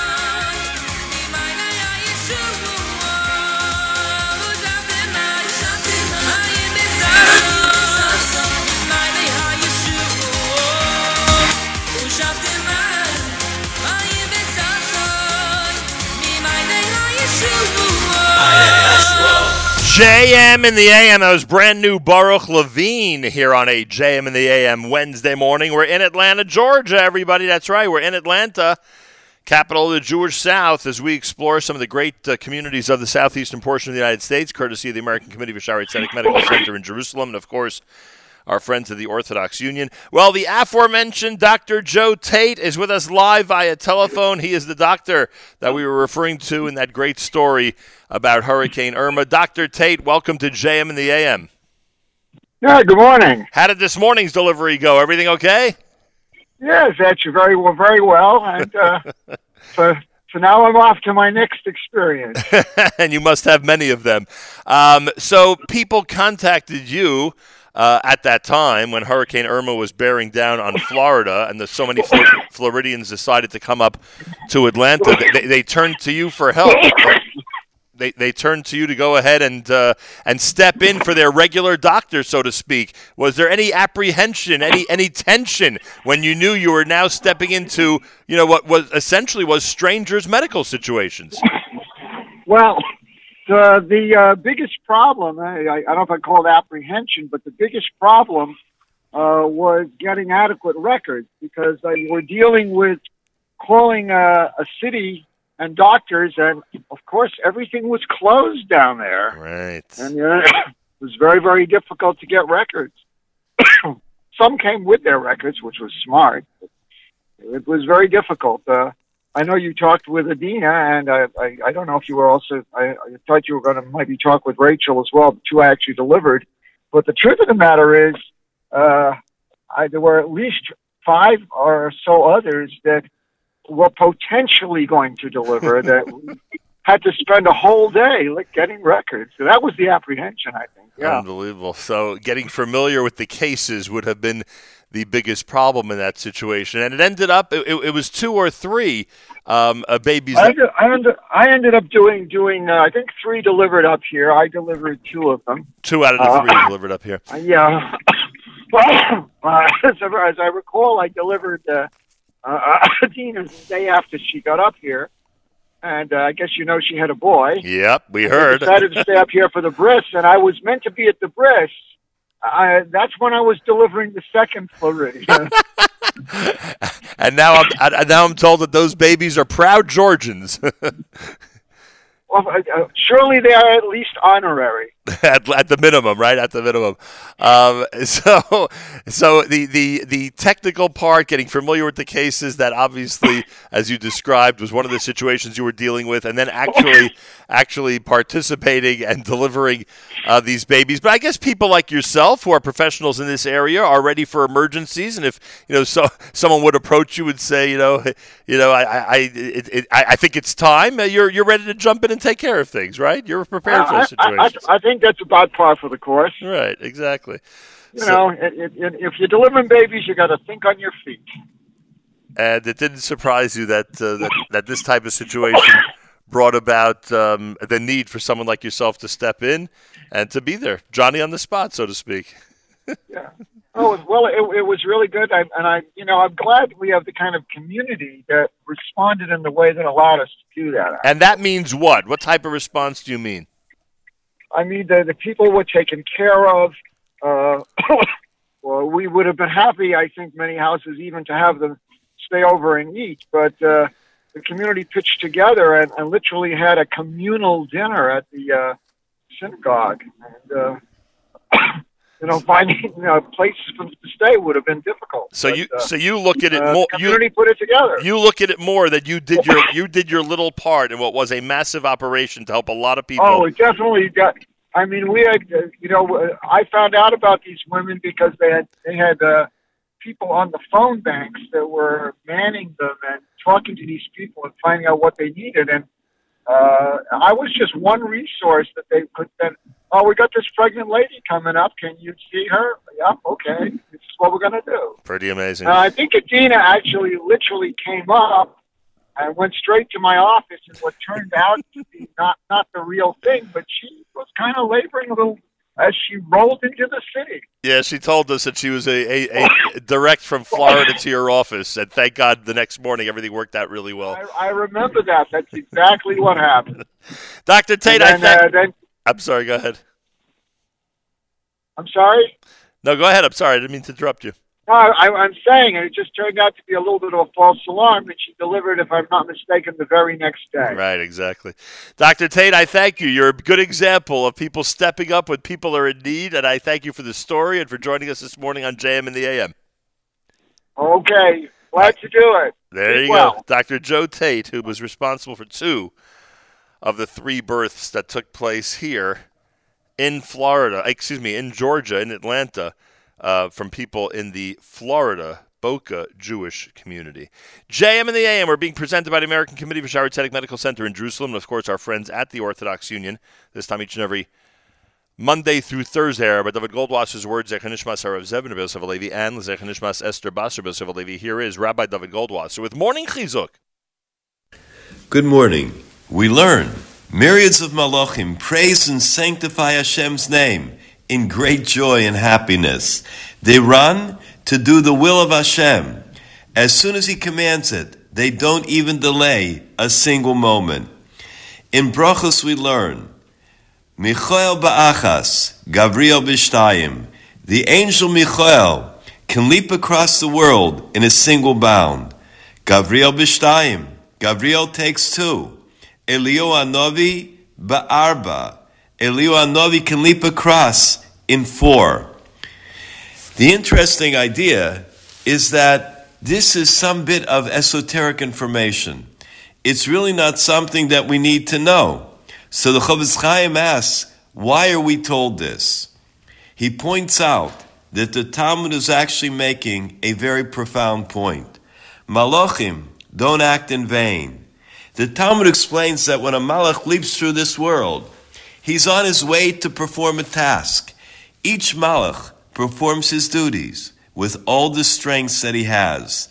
Although Eliyahu Hanavi could certainly leap across the world in 6 or in 8 bounds, he does so in 4. The reason is because he's able to. If he were to take longer than necessary, he would be delaying his mission. Therefore, he does so in 4 bounds, not to delay even a single moment. Each person goes according to their own ability. The Bnei Yissaschar says that an individual is obligated to be mishtadel with all that they have, to go bizrizus with zeal and enthusiasm. We have a proof from Michael. He did his shlichus, he did his mission in 1 bound, Gabriel with 2. People sometimes go quickly and sometimes slower. Malachim do all that is within their power because that's their desire. We too have the power to be great, have the power to accomplish all that Hashem put us here for in this world. All an individual has to do is to believe in themselves and to utilize that great potential that lies within each and every one of us. This has been Rabbi David Goldwasser bringing you Morning Chizuk. Have a nice day. JM in the AM as we continue from Atlanta, Georgia. We've got an amazing show so far on day 3 of our journey to the south.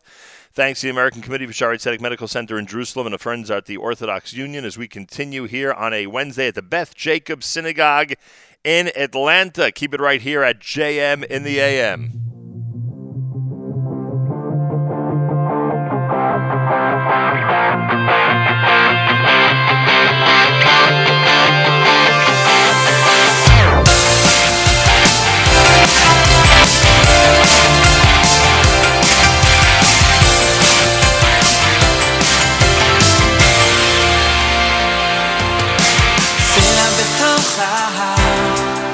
יכול להיסדק, חבל אשר נקשר יכול להתנתק.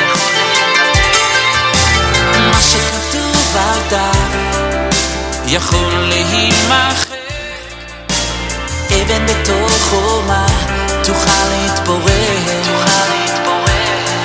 אבל עם ישראל חי כנעולם.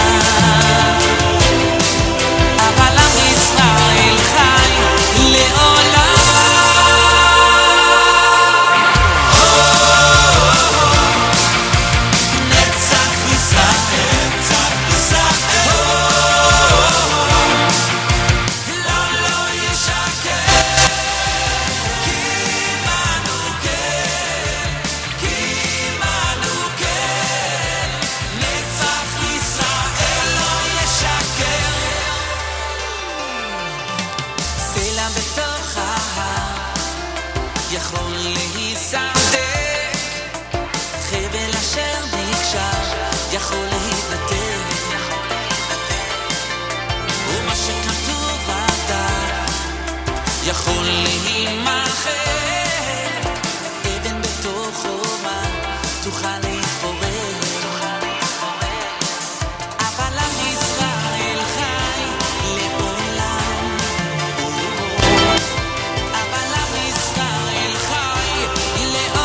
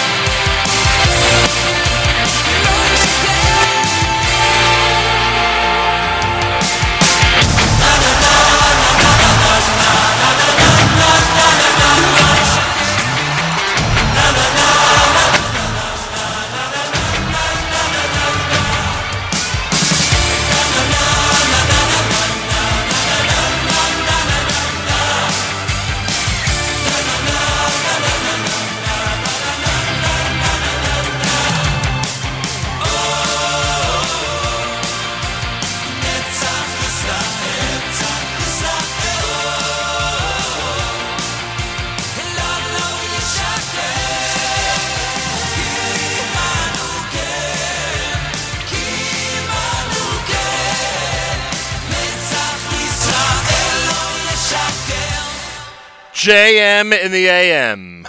Thanks for tuning in, for joining us as we continue our adventure here in Atlanta, Georgia. We're at the Beth Jacob congregation, and Donnie Katz is our guest. He is a resident of the Toco Hills section of Atlanta, Georgia. And he is currently working as a manager in the entity planning and analysis team within flight profitability at Delta Airlines here in Atlanta, Georgia.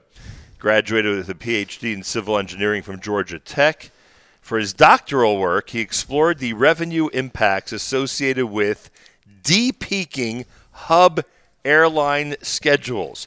Prior to attending Georgia Tech, he won a Fulbright to study bus crowding in Dhaka, Bangladesh, and collected and analyzed data to understand how bus design characteristics, stop locations, and crowding at doors influences safety and operational performance measures. Donnie Katz, if I had the opportunity, you would be the only guest on this 3-hour show. Welcome to JM in the AM. Glad to be here. And you're working for Delta for how long? 6 years now. All right. And look, you know that a regular guy like me has no idea what flight profit, what entity planning and analysis means within flight profitability at Delta. Can you explain it to an average layman like myself? Of course. I think I do it every Shabbos. So basically, we try to figure out how much each flight is making. Obviously not flight by flight. We have a big system that does that. But trying to figure out, like, the flights that you all would have flown in on, like how much does Atlanta to LaGuardia make on, January 30th at 8 a.m. Just to understand what costs go into that, and then obviously we know the ticket prices, and partitioning that all around so that you can say, oh, this flight's doing well, this flight's not doing well. Right. And do you include all the extras in that? Oh, yeah, all the baggage and the meals and snacks that are purchased. Yeah, that makes the whole thing right. work. That's the whole industry, right? Yeah. So without those, and that's actually the easy part. The hard part is figuring out. Okay, you got a pilot who's flying that. He flies all month. He flies 20 flights. You got to push all that around to all the various things he does. He gets vacation time. All that builds up. Your fuel prices, how much you're paying the flight attendant, maintaining the cost of make the airplane breaks down. Which it never does at Delta. Never does. You've never seen it, at least. But the constant maintenance we do to make sure things fly right all the time. All right. So what is I would assume aircraft maintenance is your largest cost, or I'm wrong about that? Fuel. It's definitely fuel. Fuel is the largest cost. It's a big portion of what Delta does. All airlines do, particularly,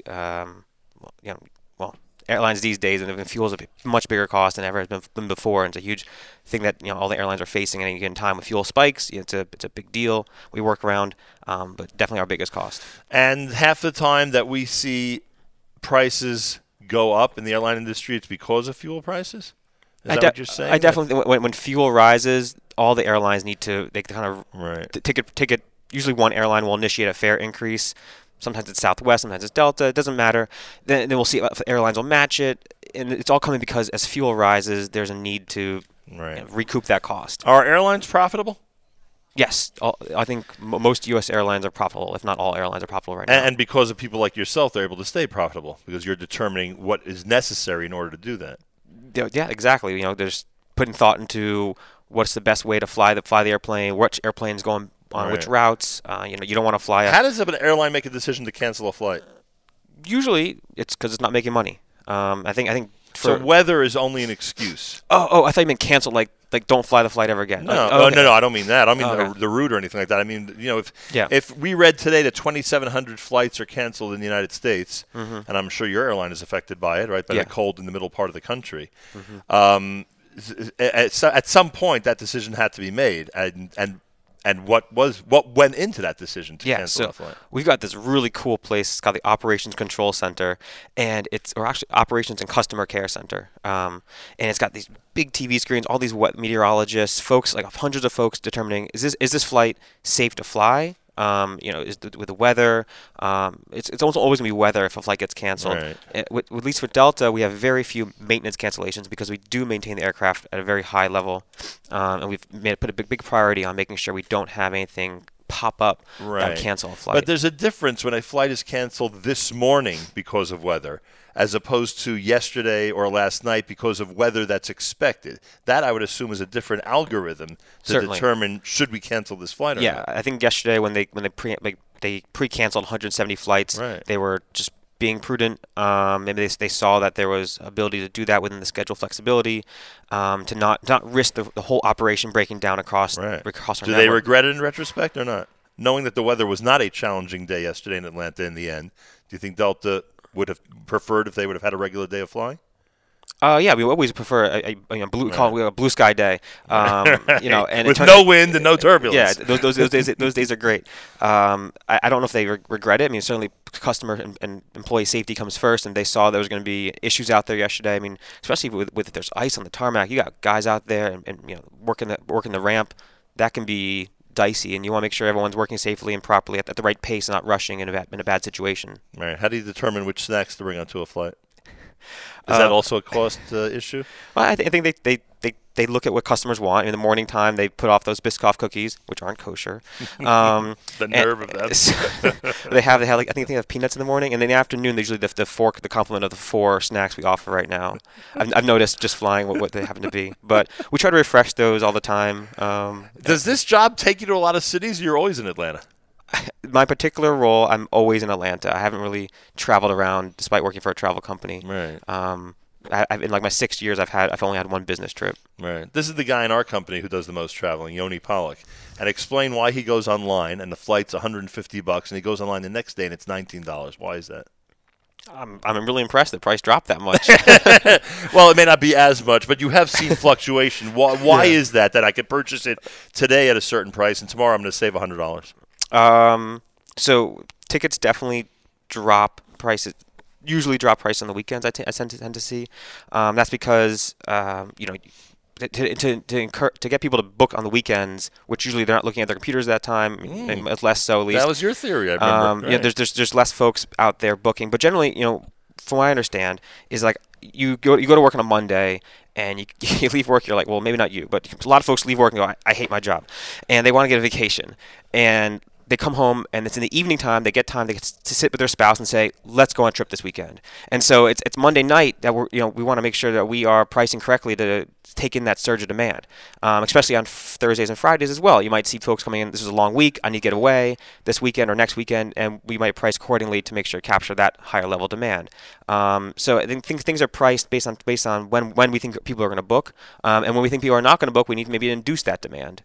And that means lowering the prices. Mm-hmm. Yeah, or maybe there's a sale, or a lot of times, like if especially if Southwest, who's definitely going to be one of the lower price players in the network, or Spirit or Frontier, if they're putting out a sale, let's say on a weekend, we're going to need to match that. We can't always be $100 above everyone else. We need to be on par. Right. You ever hear of People Express? I have heard of that. You studied that whole thing? No. I flew in the 1980s on People Express for $19 to Cleveland. And the whole concept was you get on the plane, you pay on the plane. Interesting. And, you literally paid on the plane. Yeah. I mean, either cash or credit card. And it was old no frills. But these no frills efforts never seem to work in the airline industry.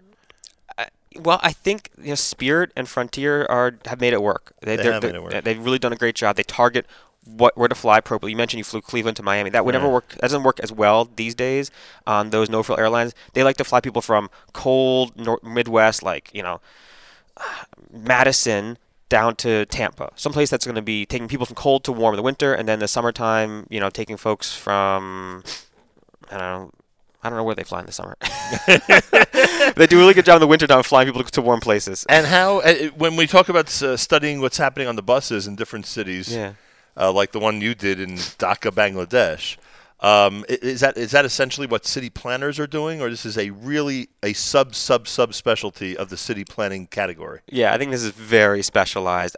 Most cities are not focused on how crowded their buses, at least in America, because their buses aren't generally very crowded.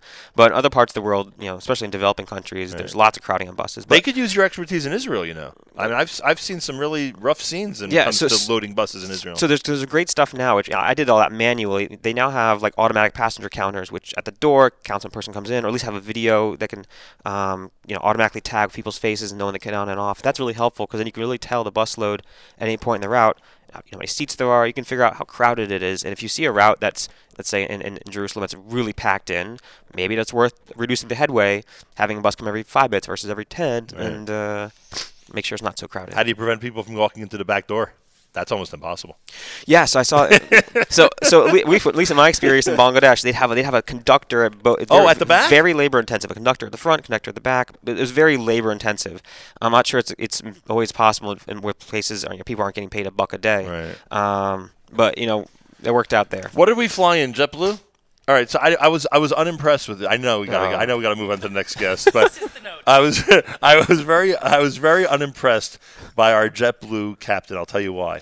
He said we are going to what's the expression? You park at a gate. What does the plane do? It deplanes, it parks, whatever it does. We're going to stop at D5. That's Delta 5. And I said, how could a JetBlue guy mention a competitor's name in how he's trying to designate? I mean, it's Atlanta, I guess. That's what I was thinking. It was a tip of the hat maybe to Atlanta because Delta, its hub is in Atlanta, right? Yeah. But don't you find that to be a very strange strategy on the part of the captain? You should another word, right? I would think anything. Donut 5. Exactly, Donut 5. And it drove me nuts that he went ahead and did that. And you're the only one I can complain to about this. Donnie Katz, Toco Hills, unique job. Thank you so much for joining us My this pleasure. morning. And best regards to our friends at Delta. We do have friends at Delta, right? Of course we do. Donnie Katz. There we go. There was too much turbulence on the JetBlue flight. Yeah, JetBlue had a little too much turbulence. Nothing Donnie can control, by the way. He is not can't believe we can't do a 3-hour show with him. I have so many bus questions to ask him. Yeah, we should have him back. Next time we're in Atlanta, we have to invite him back.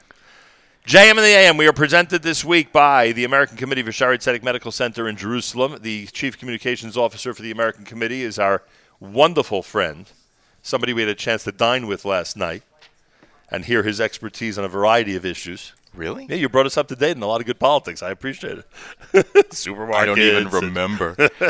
Thank you for dinner, by the way. A pleasure. Are you kidding me? Not necessary. We've made a commitment that every time all of us are in Atlanta together, we'll take you out to dinner. We made a commitment. Really? Yeah. Every time we're in Atlanta? Every time. I love Atlanta. Can we come back soon? We'll try, especially if it means a good dinner. I was about to say. Mayor Fertig is here. And how are our friends at the American Committee for Shaare Zedek Medical Center? Are they enjoying this week? Our friends at the American Committee for Shaare Zedek Medical Center are Baruch Hashem.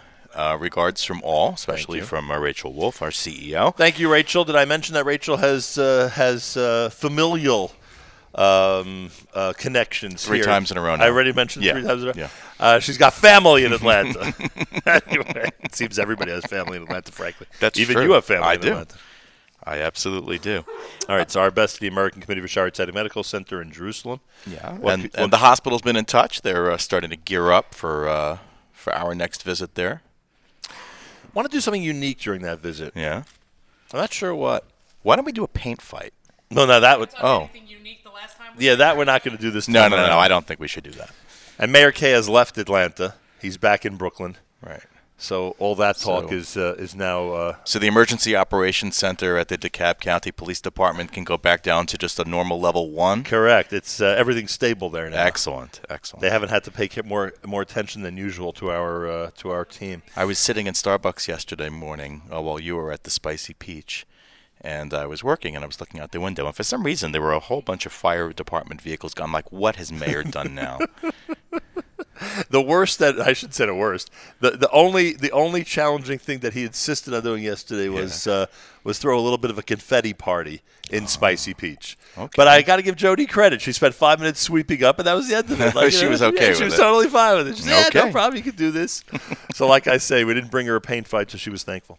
All right. What can you tell us about the goings-on at Shaare Zedek? The goings-on at Shaare Zedek. There's something exciting happening for people who are into their running and exercise. Oh, this is a good one. And that is an opportunity to compete in the Jerusalem Marathon. If you are a runner and you are interested in running in the Jerusalem Marathon, we have some spots, and we would love for you to participate. I don't know that.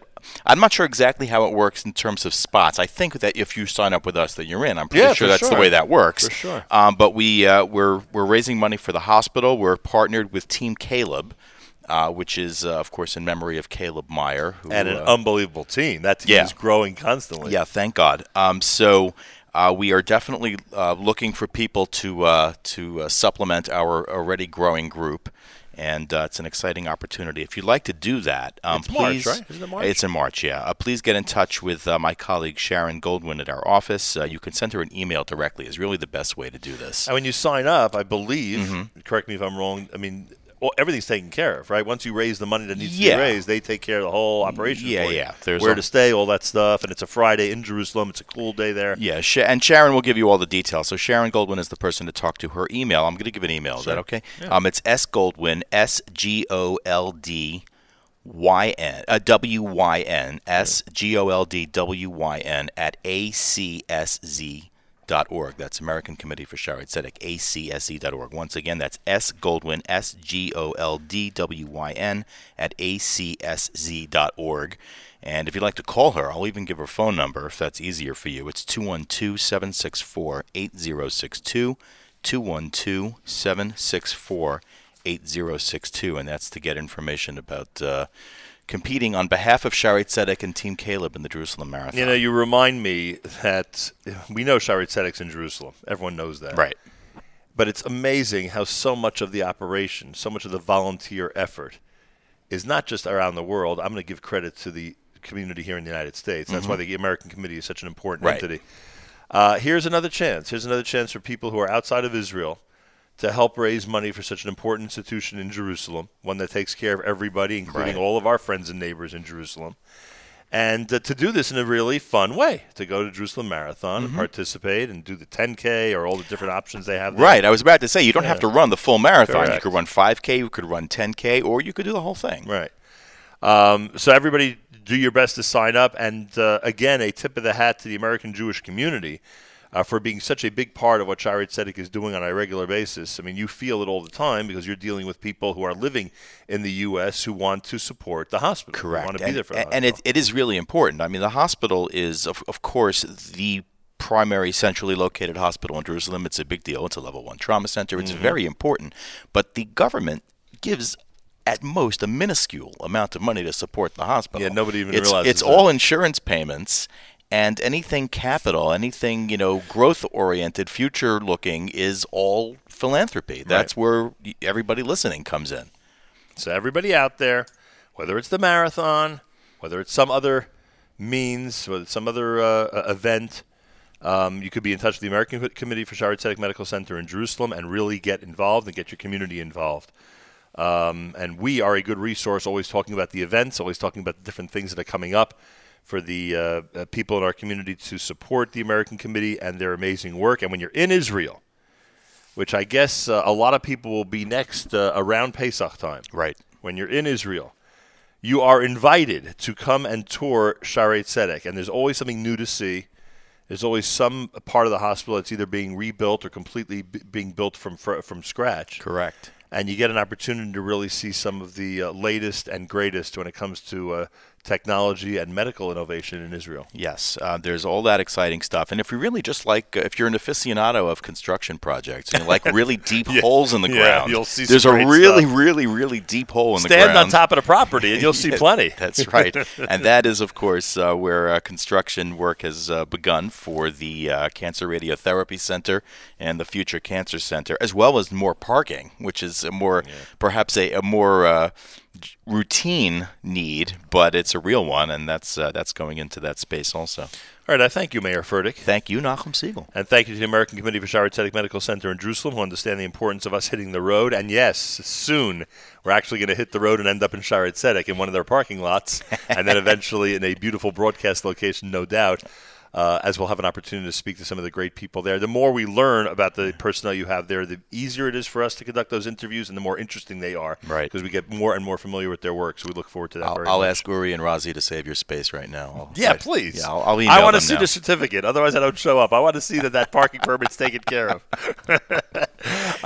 Thanks very much. A pleasure. Thank you. I want to thank Ellie Gray and Ellie Gray Photography on Facebook. Ellie Gray is taking care of all the photographic elements here at Beth Jacob and through our trip here in Atlanta. Thank you to Ellie Gray. Look him up, everybody.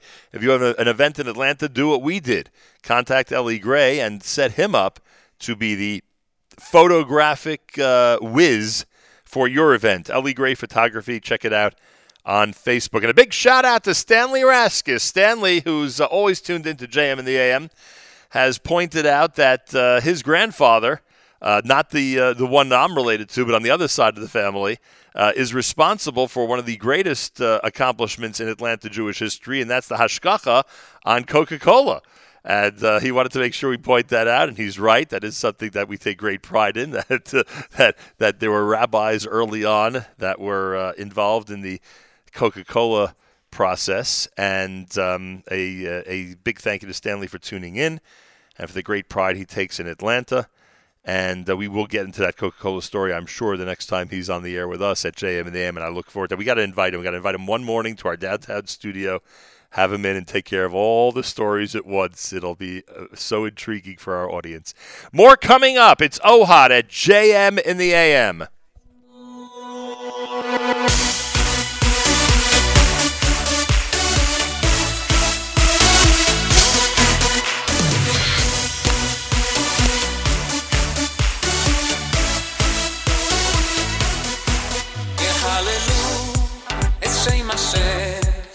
Shem Hashem Yehalelu Shiru lo Shir Chodosh Zamu lo Ki nizkor Shemo Yehalelu Es Shem Hashem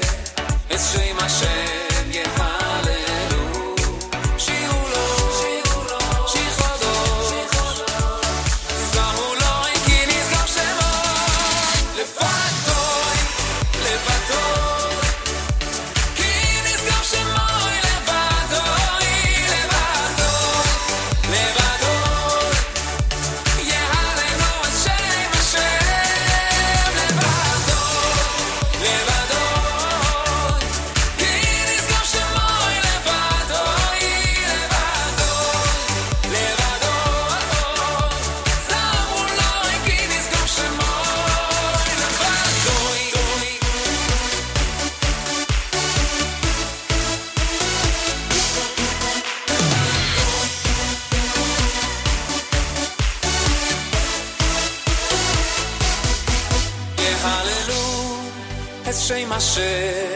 Es Shem Hashem Yehalelu Shiru lo Shir Chodosh Zamu lo Ki nizkor Shemo Yehalelu Es Shem Hashem Yehalelu Shiru lo Shir Chodosh Zamu lo Ki nizkor Shemo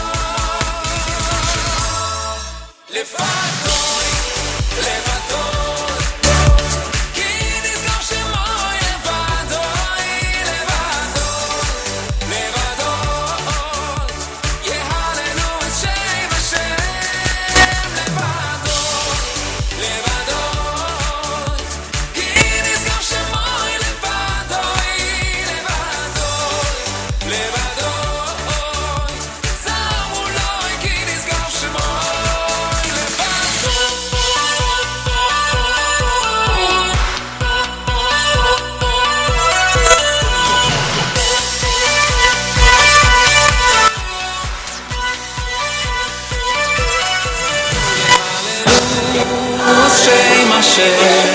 Shem Hashem Yehalelu Shiru lo Shir Chodosh Zamu lo Ki nizkor Shemo Levatoi Levatoi Ki nizkor Shemo Levatoi Yehalelu Es Shem Hashem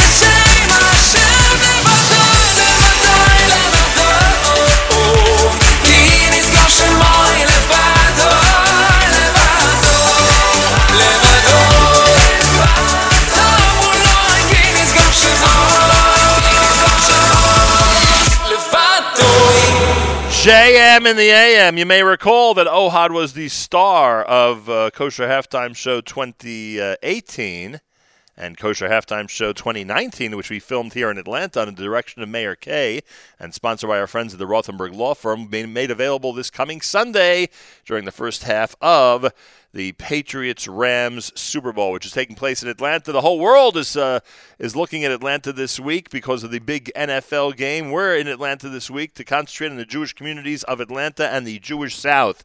And Mrs. Estelle Feldman is with us live via telephone from Israel. She is Rabbi Emanuel Feldman's Rebbitzin and certainly experienced some amazing years here in Atlanta, Georgia. Mrs. Feldman, welcome to JM and the AM. Thank you very much. It's nice to greet our Atlanta family and friends by way of Yerushalayim, and we're happy to talk to you. It sounds very interesting. I appreciate that very much. We had an opportunity to speak to your wonderful son, the spiritual leader of the congregation, Rabbi Ilan Feldman, earlier in this show. Can you give us what you remember about the early days of Beth Jacob and the early days of this ever-growing Atlanta Jewish community? Yes, well, I can only tell you about the early days when we came there in 1952. We were married in 1952 in November. My husband had started with Atlanta the previous Rosh Hashanah, and then brought me there when we were married. We came down there. Now, what we had in Atlanta was a very, very small congregation at the time. There was several rather older, much older members who had come, immigrated to America many years before from Europe, and had raised their young people in Atlanta who became professionals, doctors, lawyers, and speedily went out to other congregations because that wasn't modern enough what they had, and their parents weren't modern enough. So what we came to was a very sort of a almost desolate little group of older people, nobody much younger, and but they had tried. They were trying to sort of revive themselves. Had taken on a young rabbi, and then a young rebbitzin came with him, and so we had a work cut out for us. What we really wanted to do was just try to exist from day to day. I was brought up in the old Borough Park of the 30s, which was before Hasidim and before Hasidism, and Young Israel was the most from top of the line, and where I grew up, and of course Atlanta was entirely strange. The South was segregated in, and that was a factor that was very difficult for a person who grew up in liberal New York at the time. Liberal New York was like medium middle, not crazy liberal. Right. And so this was very difficult to put up with also. So there were a whole lot of new things to put up with when we came. You were here as as the community grew in the 60s and 70s and 80s and 90s, and I pointed out that I became familiar with the community during the tenure that your husband and yourself were here in the leadership of the community. It is remarkable what has happened since then, and not in any way minimizing your efforts. It was incredible that no, of course. But it's just remarkable what the city has become, both numbers wise and in terms of spirit, in 2019. Well, it was a growing city. The city itself was a little bit better than the rest of the segregated South. They always called themselves a city too busy to hate, and they had a better record as far as the South was concerned. And it was a growing city, and of course, and our shul sort of grew with it. It was a very, very slow growth. There were younger people started coming because it was a younger rabbi, and it was what I call each one teach one. We had like one set of Shomer Shabbos, a couple that became Shomer Shabbos, and they were such a marvelous example to others, and they hosted others that they, as I say, each one teach one. They just turned around and taught somebody else. Someone else came in and then turned around and brought someone else. It was a very slow growth, but our shul did grow beautifully, Baruch Hashem. Little bit by little, even though the other congregations around us had turned to conservatism as we came. It was supposedly the wave of the future. So we were sort of pushing against a whole lot of factors, and nevertheless, the shul just grew very slowly until, Baruch Hashem, very slowly we started a day school, then a high school. This all happened very, very gradually. Nothing ever happens overnight. But Baruch Hashem, we are zocheh to see what the community has become ever since. We are. If Hashem wanted it to happen, that's what we figured out. Hashem wanted that to happen, and that is what happened. Well, you were certainly the shlichim. Mrs. Estelle Feldman's with us, the Rebbitzin here for so many years. We pointed out earlier that if you look at all these schools, the day schools, the kollel, the yeshivas, even other congregations that are here in town, it all emanated from this incredible congregation here at Beth Jacob. And so you saw the growth not only in terms of the community size, but you saw the growth in institutions, how day schools and yeshivas and so many different organizations sprouted forth during your tenure here, all emanating from the work that you and your husband had done over all the years here at Beth Jacob. Well, as I say, it had a lot to do with the people that came to our shul and became Shomer Shabbos and influenced others. I mean, two people couldn't possibly do this themselves. Right. And it was the influence of the young people that had influence on their friends and brought in other people and slowly made an impression. And then, as I say, Hashem wanted it to happen. And as we started one school after another, very slowly, because there was a lot of resistance at first to even the first day school. Nobody had ever heard of anything like that then. That was it was resistance, but people slowly got used to these things and then learned from each other. So, as I say, the community grew learning from each other, which was the biggest bracha of all. And we had lovely, lovely people. We had lovely Southern people to begin with their beautiful manners and the beautiful mannerisms. So we were very lucky to be found in a place like that. You know, even though it was so far from home and good old Borough Park. But it's been a while since people have been speaking so fondly about Borough Park on these airwaves. If you saw it, yes. Well, I grew up in the nice old Borough Park, and with my family around me, my cousins. Before the hustle and bustle of today. All of a sudden, we're thrust into the deep south. It was quite a change, but I look back with nostalgia because Borough Park was really beautiful and wonderful and nurturing, even though it was half Italian and half Jewish. Right. It wasn't all Borough Park the way it is now. It was something to look back to and feel good about. We're pointing out this week, and one of the reasons we're here, frankly, is because Atlanta is not just a community in and of itself anymore. We look at it as a capital of the Jewish South. Do you remember other communities 2, 3, 4, 5 hours from here, from in the radius of Atlanta, growing at that time? Some of them, really picking up. But there already was a wonderful Jewish community in Memphis that was quite a few hours away, Memphis, Tennessee. They already had a very well-built, very well-founded Jewish community in Memphis. And there was a wonderful community in Savannah, which had also been a very old community from way back, also an Orthodox community. Charleston had a community also, but they were all old, established communities that were still maintaining. They weren't growing the same way as Atlanta. I think the city of Atlanta and its growth had a lot to do with how our congregation grew. But those are all very well-founded communities that are still there today. Yeah. But we did have in the vicinity, within not exactly a stone's throw. Atlanta was pretty isolated where it is. And it's had a major influence on a lot of communities and cities around the region, that's for sure. And it's Baruch Hashem, we're grateful that Hashem has allowed us to see it, and I always say it, has allowed us to come back to Atlanta and experience all our friends at our congregation every now and then. So we're very grateful to the Ribono Shel Olam for all the blessings. I'm going to ask you a special favor, not only to send regards to your wonderful husband, but let him know that as a son of a rabbi, I appreciate so many of the stories that he has published about being a rabbi of a long-time congregation, so please send him our best. Oh, yes. Yeah, that was in his book, Tales Out of Shul. That was, the story of our beginnings and the story of how the shul grew. And, there are a lot of little stories, and a lot of stories he left out. There's no question about that. And he couldn't put in. As the son of a rabbi, you would appreciate that. You could say that again. He also changed a lot of identities, too, but anyway, that was an interesting experience as well. Thank you. I certainly will. I will relay it to him. Thank you so much for joining us, and thank you for welcoming us to Atlanta all the way from Jerusalem.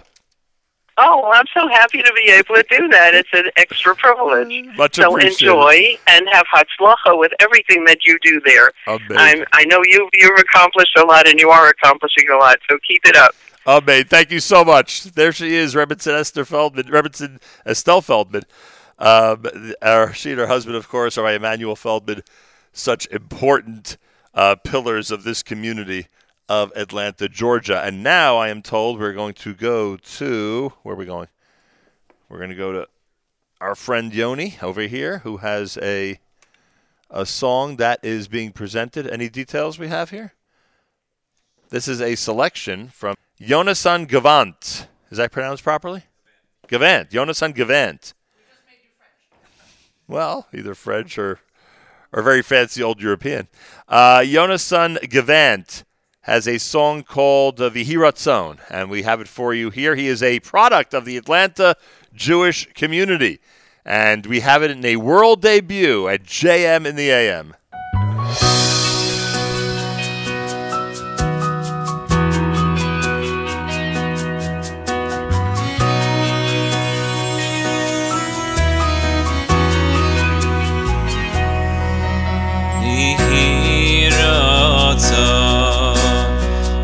Milfanecha Hashem Elokeinu Ve'elokei Avoseinu Shetargileinu V'sorosecha V'davkeinu V'mitzvosecha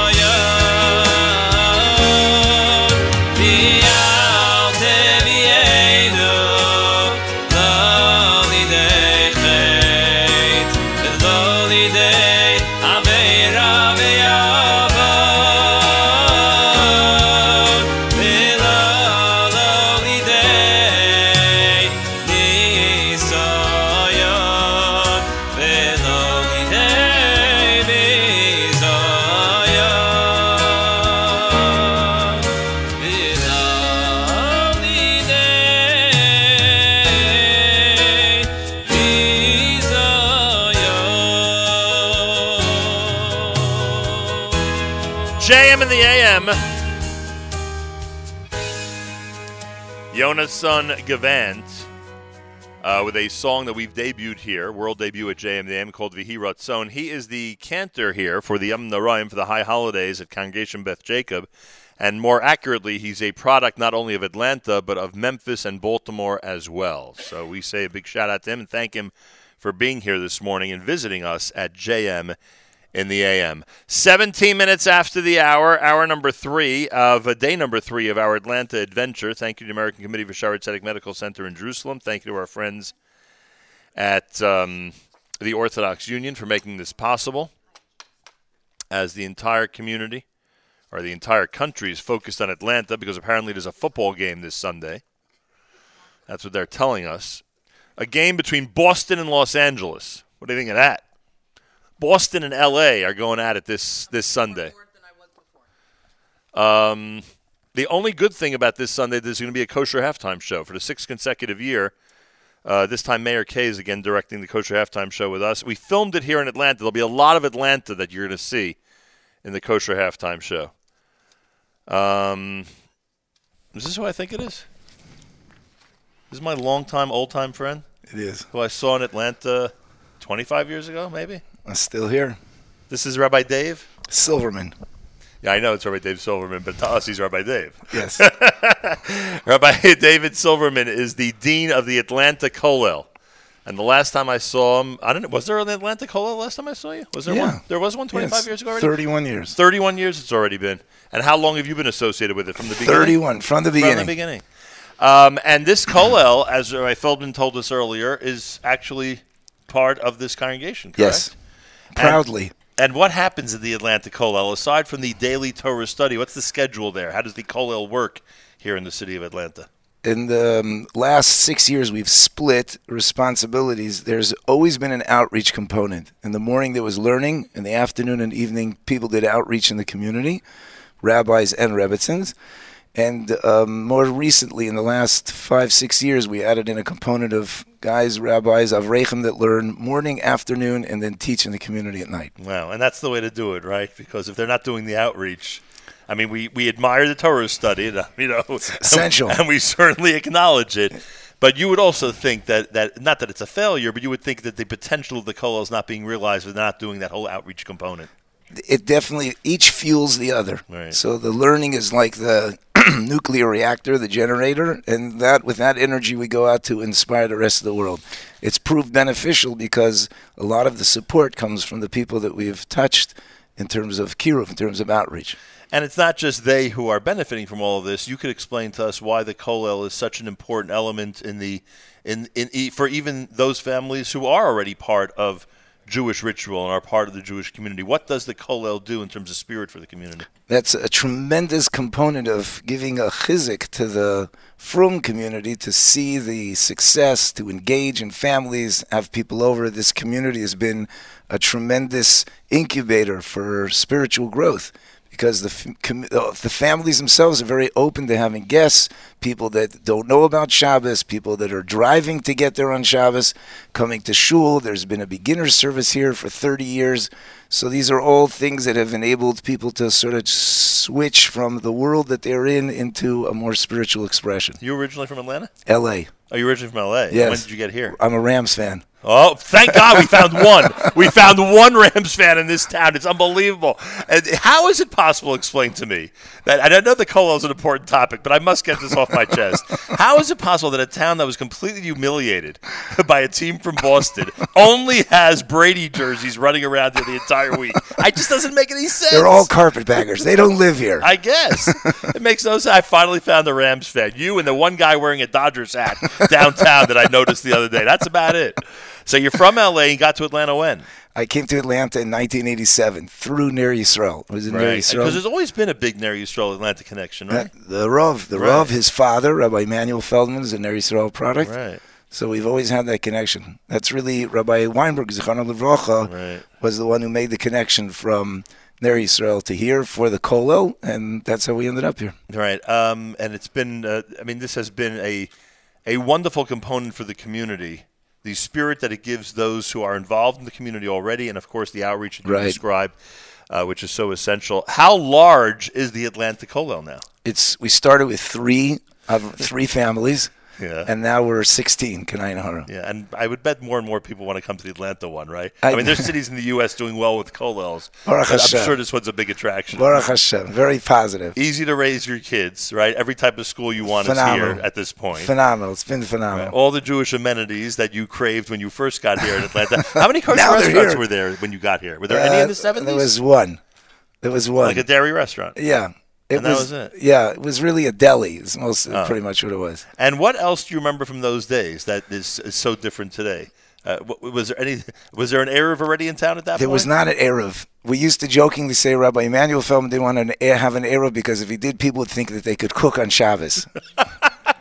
So he didn't have any. So once people became educated, then they brought the Eruv. Then they brought the Eruv. Then there were families that needed to be able to bring their strollers and children to shul, and it just changed the dynamic tremendously. So there was plenty missing, quote unquote, in those days. Yeah. Although it was very quaint and wonderful. Very quaint, and yes. a great community, right? Yeah, Baruch Hashem. And always been in the Toco Hills area. I mean, this is where there are other neighborhoods in Atlanta that have Jewish communities. Yes. But this has always been the one that's been, I don't know, the fastest growing, the one that's attracted the most people. It's the oldest. This is really Right. the shorish. This shul was actually it was once a time 30 years ago. It was only one Orthodox shul. This was it.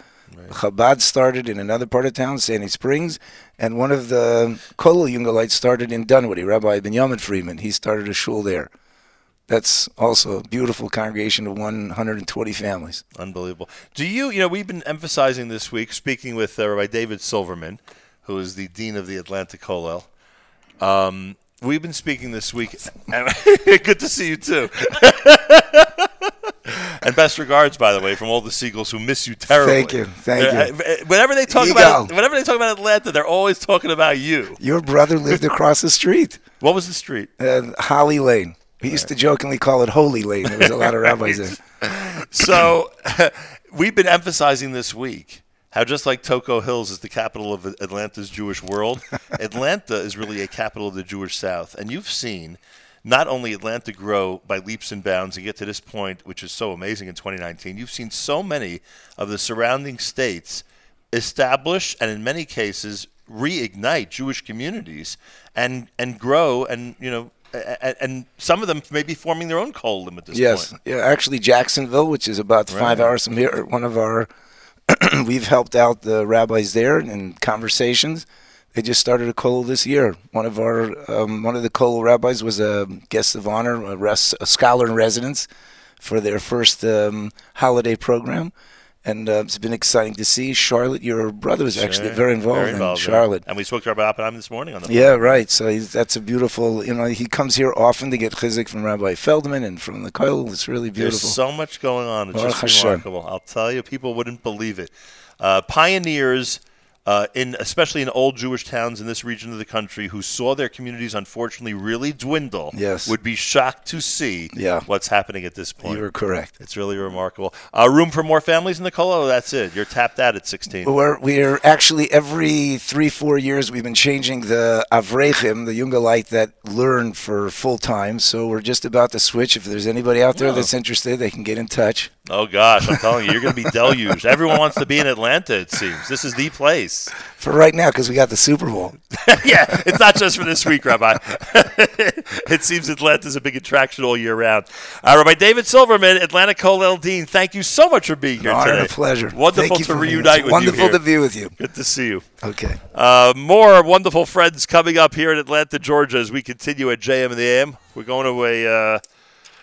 going to go to a selection, as I remind everybody, at the Kosher Halftime Show, which was filmed here in Atlanta over the last couple of days. It's going to be presented this coming Sunday during the first half of the big game, the game where we hope the New England Patriots go down to the Los Angeles Rams. We are openly hoping that that's what happens. We'll see if, in fact, that's what comes to fruition. In any case, make sure to be tuned in as the Kosher Halftime Show is presented by the Rothenberg Law Firm, and we release it to the public this coming Sunday. More coming up. It's Miami, believe it or not, here at JM and the AM.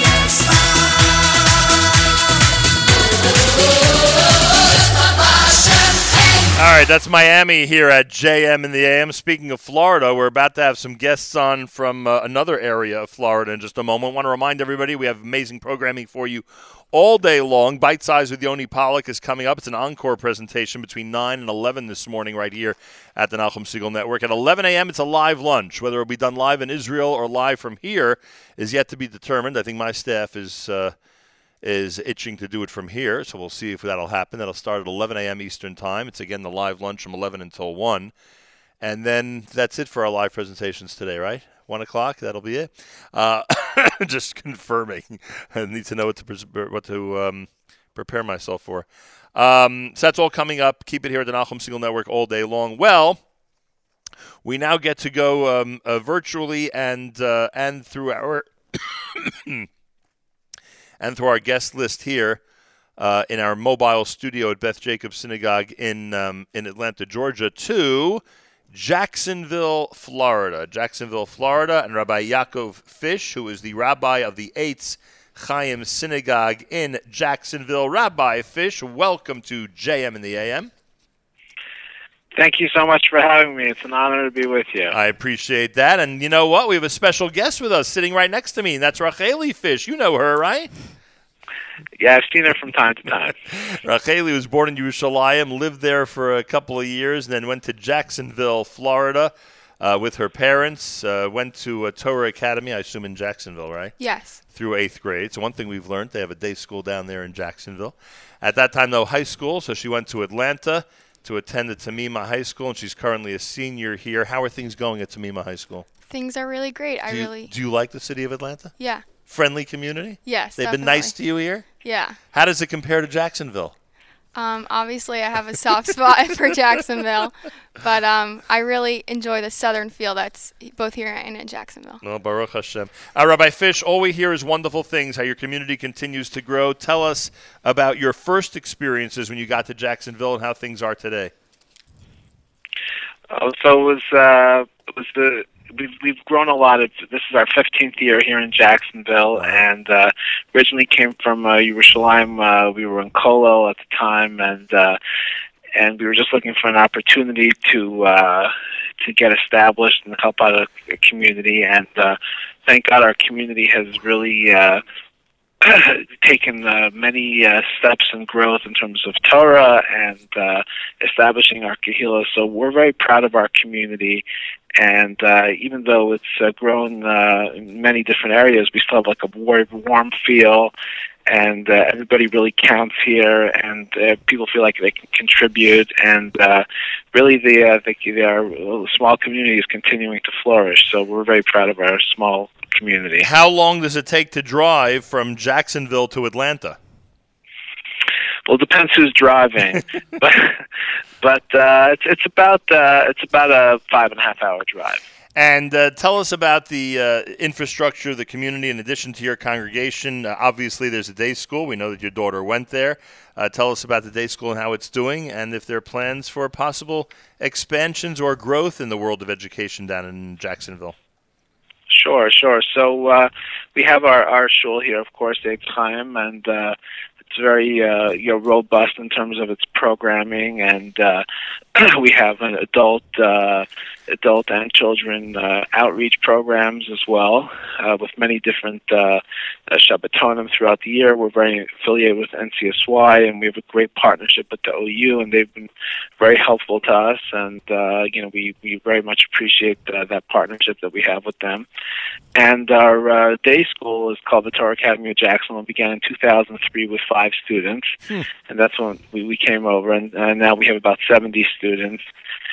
And we're affiliated with Torah Masara, and I believe you may know who Rabbi Nate Siegel is, because he's been very instrumental in our success. And we really want to continue growing upon where we reach. So we started a very small high school last year, and it's called the Jacksonville Torah High School, and it started with 5 girls. And we want to continue to grow upon that, and hopefully our next step is thinking of a platform for a boys' high school. So we're continuing to develop that, and hopefully, the sky's the limit. But we definitely have the ingredients there to make it happen. Is it difficult both for the day school and and now with the growth of the high schools, please God, is it difficult to find the personnel who are willing to come down and be part of the community, and those educators that are looking to work in Jewish education, but they're not sure exactly where they want to be? Is it difficult to find the right people to come to Jacksonville? Yeah, it's a great question. It's definitely a challenge, identifying the right personnel. But there's always some people that believe in the dream, and we're looking for people that believe in the dream of helping a community start up. And I don't believe there's too many places like that left. There's a lot of built-up communities with Beis Yaakovs, yeshivas, built-up infrastructures. We have an opportunity here where anybody that joins our team is able to contribute and really build up a infrastructure of a kahila, what people were doing in different larger cities like in the 1950s and 1960s, and we're doing that in Jacksonville in 2019. So it's really an amazing opportunity. We wake up every morning, and myself and our team and even lay people, we what can we do to help build this community? It's a great feeling to be a part of. It gives us meaning and purpose, and anybody that joins our team, really feels that sense of purpose. And I would guess an educator who wants to come down and not just hone their skills, but they have an opportunity to change the lives of kids, obviously, in their classroom. But in addition to that, to change the lives of the kids' families, because it goes way beyond just the education. It goes way beyond just being a teacher in a school. You're also a member of the community and having a direct effect on those who will help change their families, and those are the Jewish boys and girls that are in the day school. Yeah, no question. We've seen this organic effect, by having kids enroll in the school and having that flavor of the tradition of the Yiddishkeit seep throughout the family.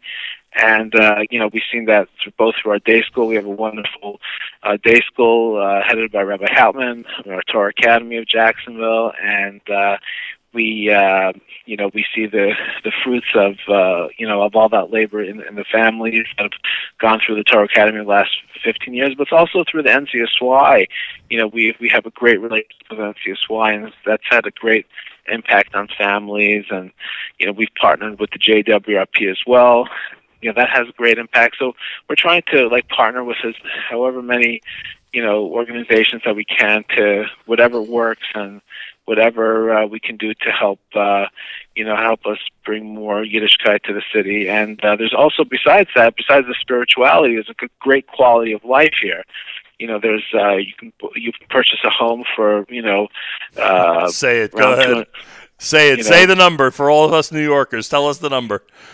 Okay, not to make everyone too jealous, but you can purchase a 4-bedroom home here for about $250,000 with a swimming pool, and a nice backyard, and commutes. You can commute to your work. In Jacksonville, if there's a 10-minute commute to work, that gets on the traffic radio station. They say there's going to be a 5-10 minute commute to work.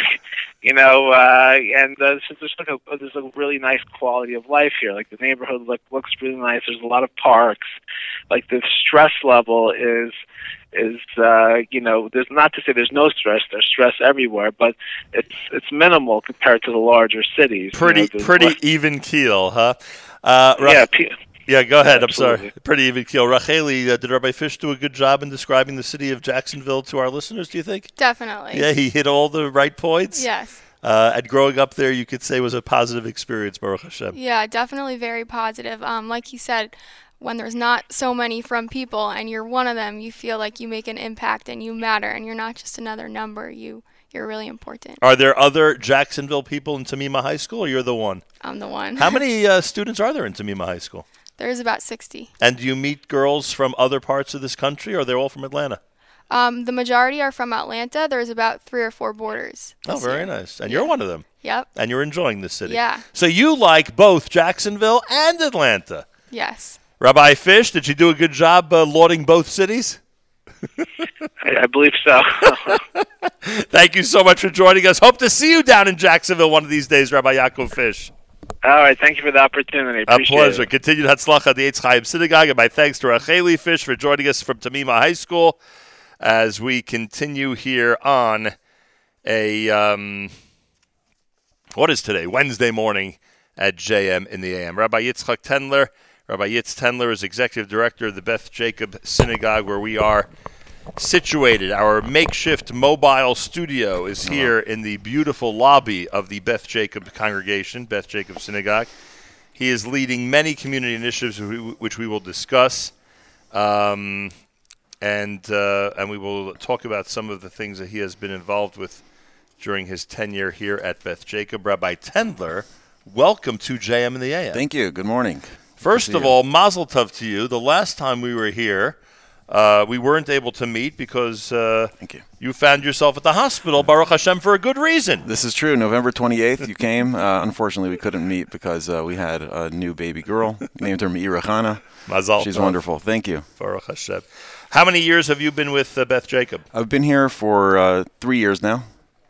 And the job of the executive director, I know, is one to help actually run the synagogue and the congregation, but based on your reputation, you have found yourself going beyond that, really getting involved in community-wide activities. Sure. Obviously, number one priority is Beth Jacob and being as creative as possible and innovative and moving the ball forward. But, of course, the broader community you've heard so much about, all the various initiatives that take place and playing some role in that has been incredibly gratifying. We're on Facebook Live now, right?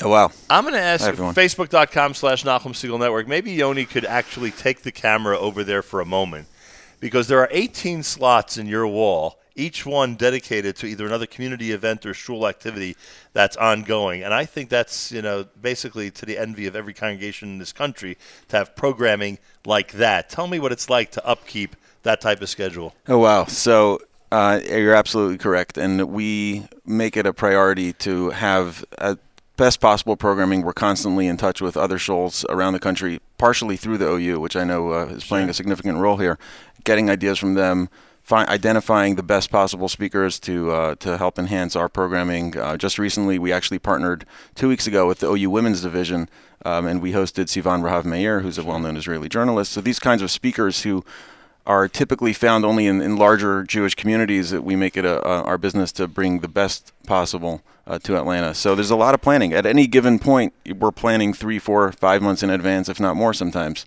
So as you see, there's educational, social, all kinds of offerings. Was your schedule or was your planning altered at all by the big game that's happening Sunday in Atlanta? Or you like us have been ignoring that and have been focused on the Jewish community of Atlanta? No, it is altered a little bit. This weekend we actually have Dr. David Pelkowitz coming. And so to talk about football? I don't know if that's his wheelhouse, but Dr. Pelkowitz will be here speaking. But obviously we had to make sure not to time anything that comes even close to the big game. So his keynote address will be Sunday morning, whereas under normal circumstances we probably would have pushed it later. All right, so you're smart in your programming, to say the least. Rabbi Tendler is here, Executive Director of Beth Jacob. All right, our first encounter, where your name first became familiar to us, was the Cookies for Israel project. And that was some type of record-breaking effort, right? Yes. Just remind my audience about that. Absolutely. So in June of this year, we here in Beth Jacob, actually right behind me, there's a large social hall. It's 6,000 square feet. We broke a Guinness World Record. A little bit of a background here. In the Guinness record books, there's a record for the world's largest cookie flag mosaic, which basically entails taking many tens of thousands of cookies of varying colors and assembling a national flag. Now, the record holder up until this past June was actually Pakistan. Pakistan built I believe it was 2,500 square foot cookie flag out of many cookies. And I stumbled across this record, and I said, "There's no reason that the state of Israel, celebrating its 70th year, can't beat Pakistan." Which, on a side note, Pakistan does not allow Israeli passport holders into their country, so there's a little bit of a so nice. we had to get them out of the number one position. Yes, exactly. And we were successful on June 3rd of this year. We built an Israeli flag made out of 117,000 cookies. Wow. Blue and white cookies. Wow. Yeah, it was a mind-boggling logistical undertaking. And there's videos of the whole thing, right? There's videos of the whole thing. We're actually probably within the next 2 days going to release like the formal final video, which includes actually Yonasan Gavant singing on it. He's nice. here, but we featured him earlier. and Sidkiyahu, Rabbi Jake, and so we brought people from all around the community together. The Israeli Consul General was here, and many others. I actually have here with me the Guinness official certificate, Guinness proclamation. which was not as easy as you'd imagine. On site at the actual record breaking, we had a Guinness judge who certified the record, but the record was in the name of the Atlanta Jewish community, and we wanted the state of Israel to be listed, and so Guinness would only allow us to do that if only one person could possibly write a letter that would allow them to list the state of Israel as the record holder. And that is Ambassador Ron Dermer in Washington. And we tried going through the Israeli Foreign Ministry, hit a brick wall, and then figured out some other ways in classic Israeli style, pulling strings. And Ron Dermer wrote us a phenomenal letter, and it was really I could show you a copy of it. It was great, and because of that, now in the Guinness records, the state of Israel beat Pakistan and holds the record for the world's largest cookie flag mosaic. Well, congratulations. Thank you. Most importantly, yes, I would guess, is that it brought the whole community together. Yes, it brought the entire community together, really all streams of the community. We also had a parallel fundraiser where we allowed people around the world to buy a cookie. We talked about that. And we chose 3 charities in Israel, and so the total campaign raised over $100,000. Most of that came from small group of local individuals who underwrote the entire cost of the project, but we were able to send tens of thousands of dollars to Israel to charities there as well. Speaking to Rabbi Yitz Tendler, we're here in Atlanta. What's a Shabbat block party?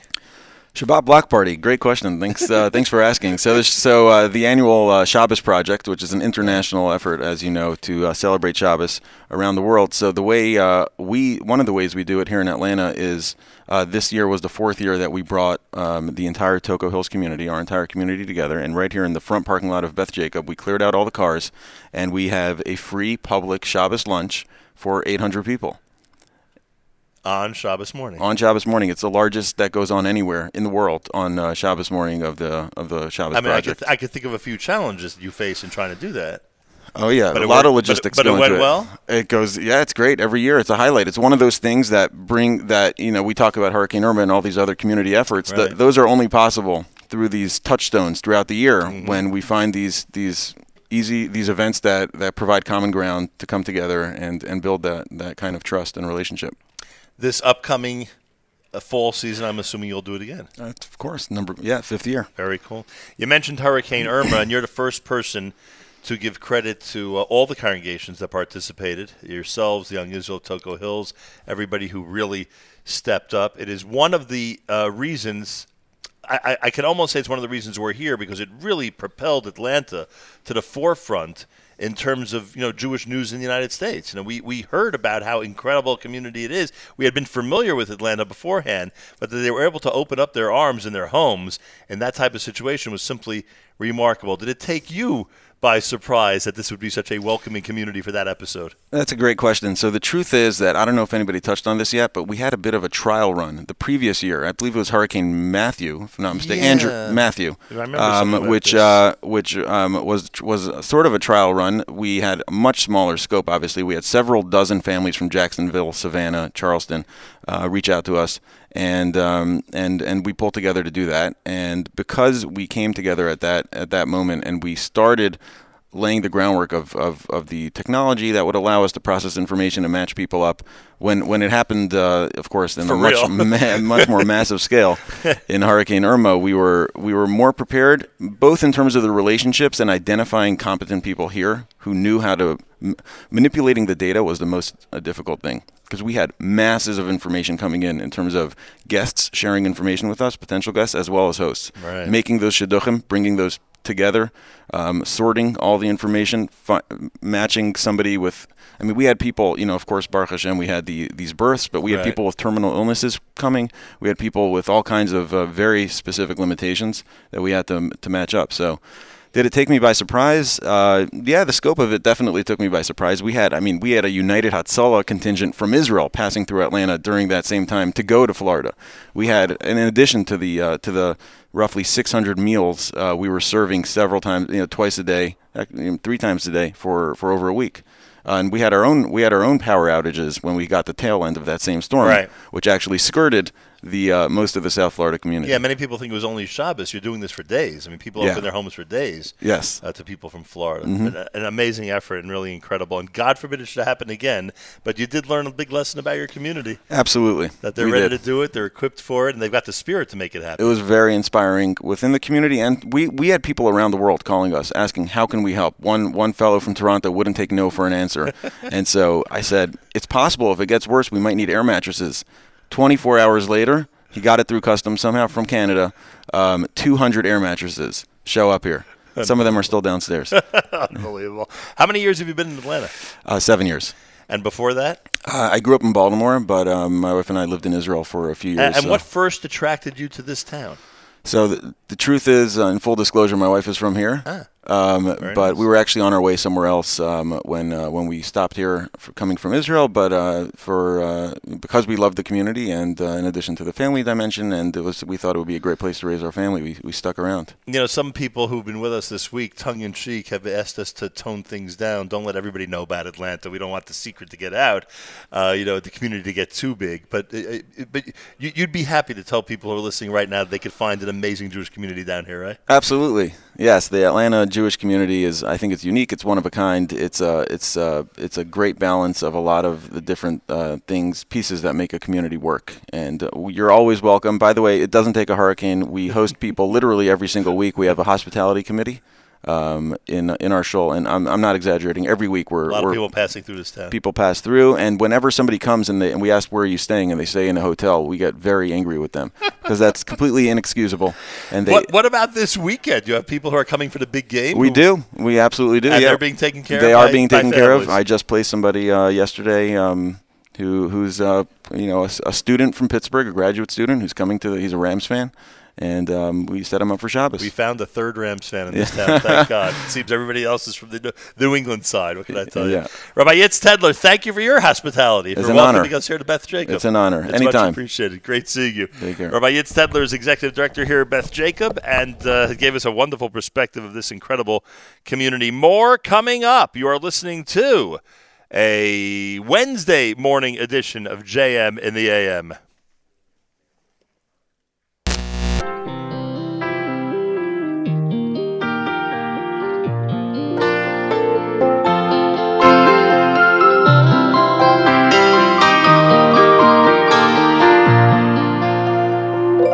וגם כשיש עננים שמכסים את הכל ולא רואים שום דבר, רק עומדים במקום, זה קצת לא נעים. איך הכל מסתלק, נעלם ונסתר, ואז באים חברים לחזק להרים, מביאים משפטים של אנשים חכמים. אני עדיין בחושך מחכה כאן לבד. יש רק אחד שיודע באמת מה עובר לי בפנים, יש רק אחד ששומע, אלוקים, אלוקים. וכך במשך שנים מתרגלים לחיים, ממשיכים כך ללכת, עולים ויורדים, מסתובב לאחור, את כל זה עברתי, כל זה עברתי. ואנחנו גדלים, חברים מתרחקים, משפחה, ילדים, הקשיים הרגילים, מה שנשאר מכל זה, זו רק ההרגשה יש רק אחד שיודע באמת מה עובר לי בפנים, יש רק אחד ששומע, אלוקים, אלוקים. יש רק אחד שיודע באמת מה עובר לי בפנים,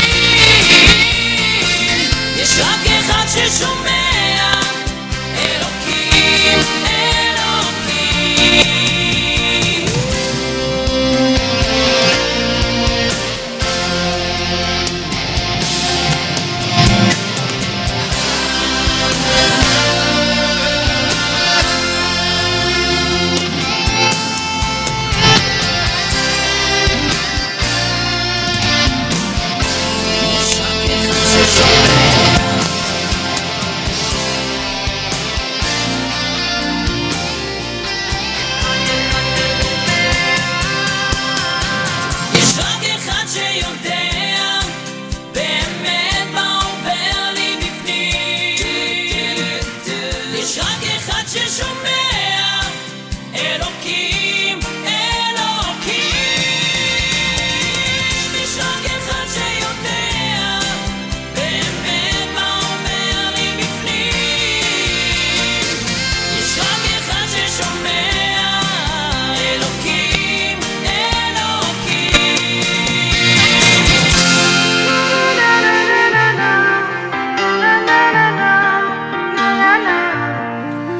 JM in the AM. My thanks to everybody, including, of course, Miriam L. Wallach and Yoni Pollock. Miriam is here at the Beth Jacob congregation, as is Miriam's Yoni. here. Oh, Yoni. Miriam's here and Yoni's here.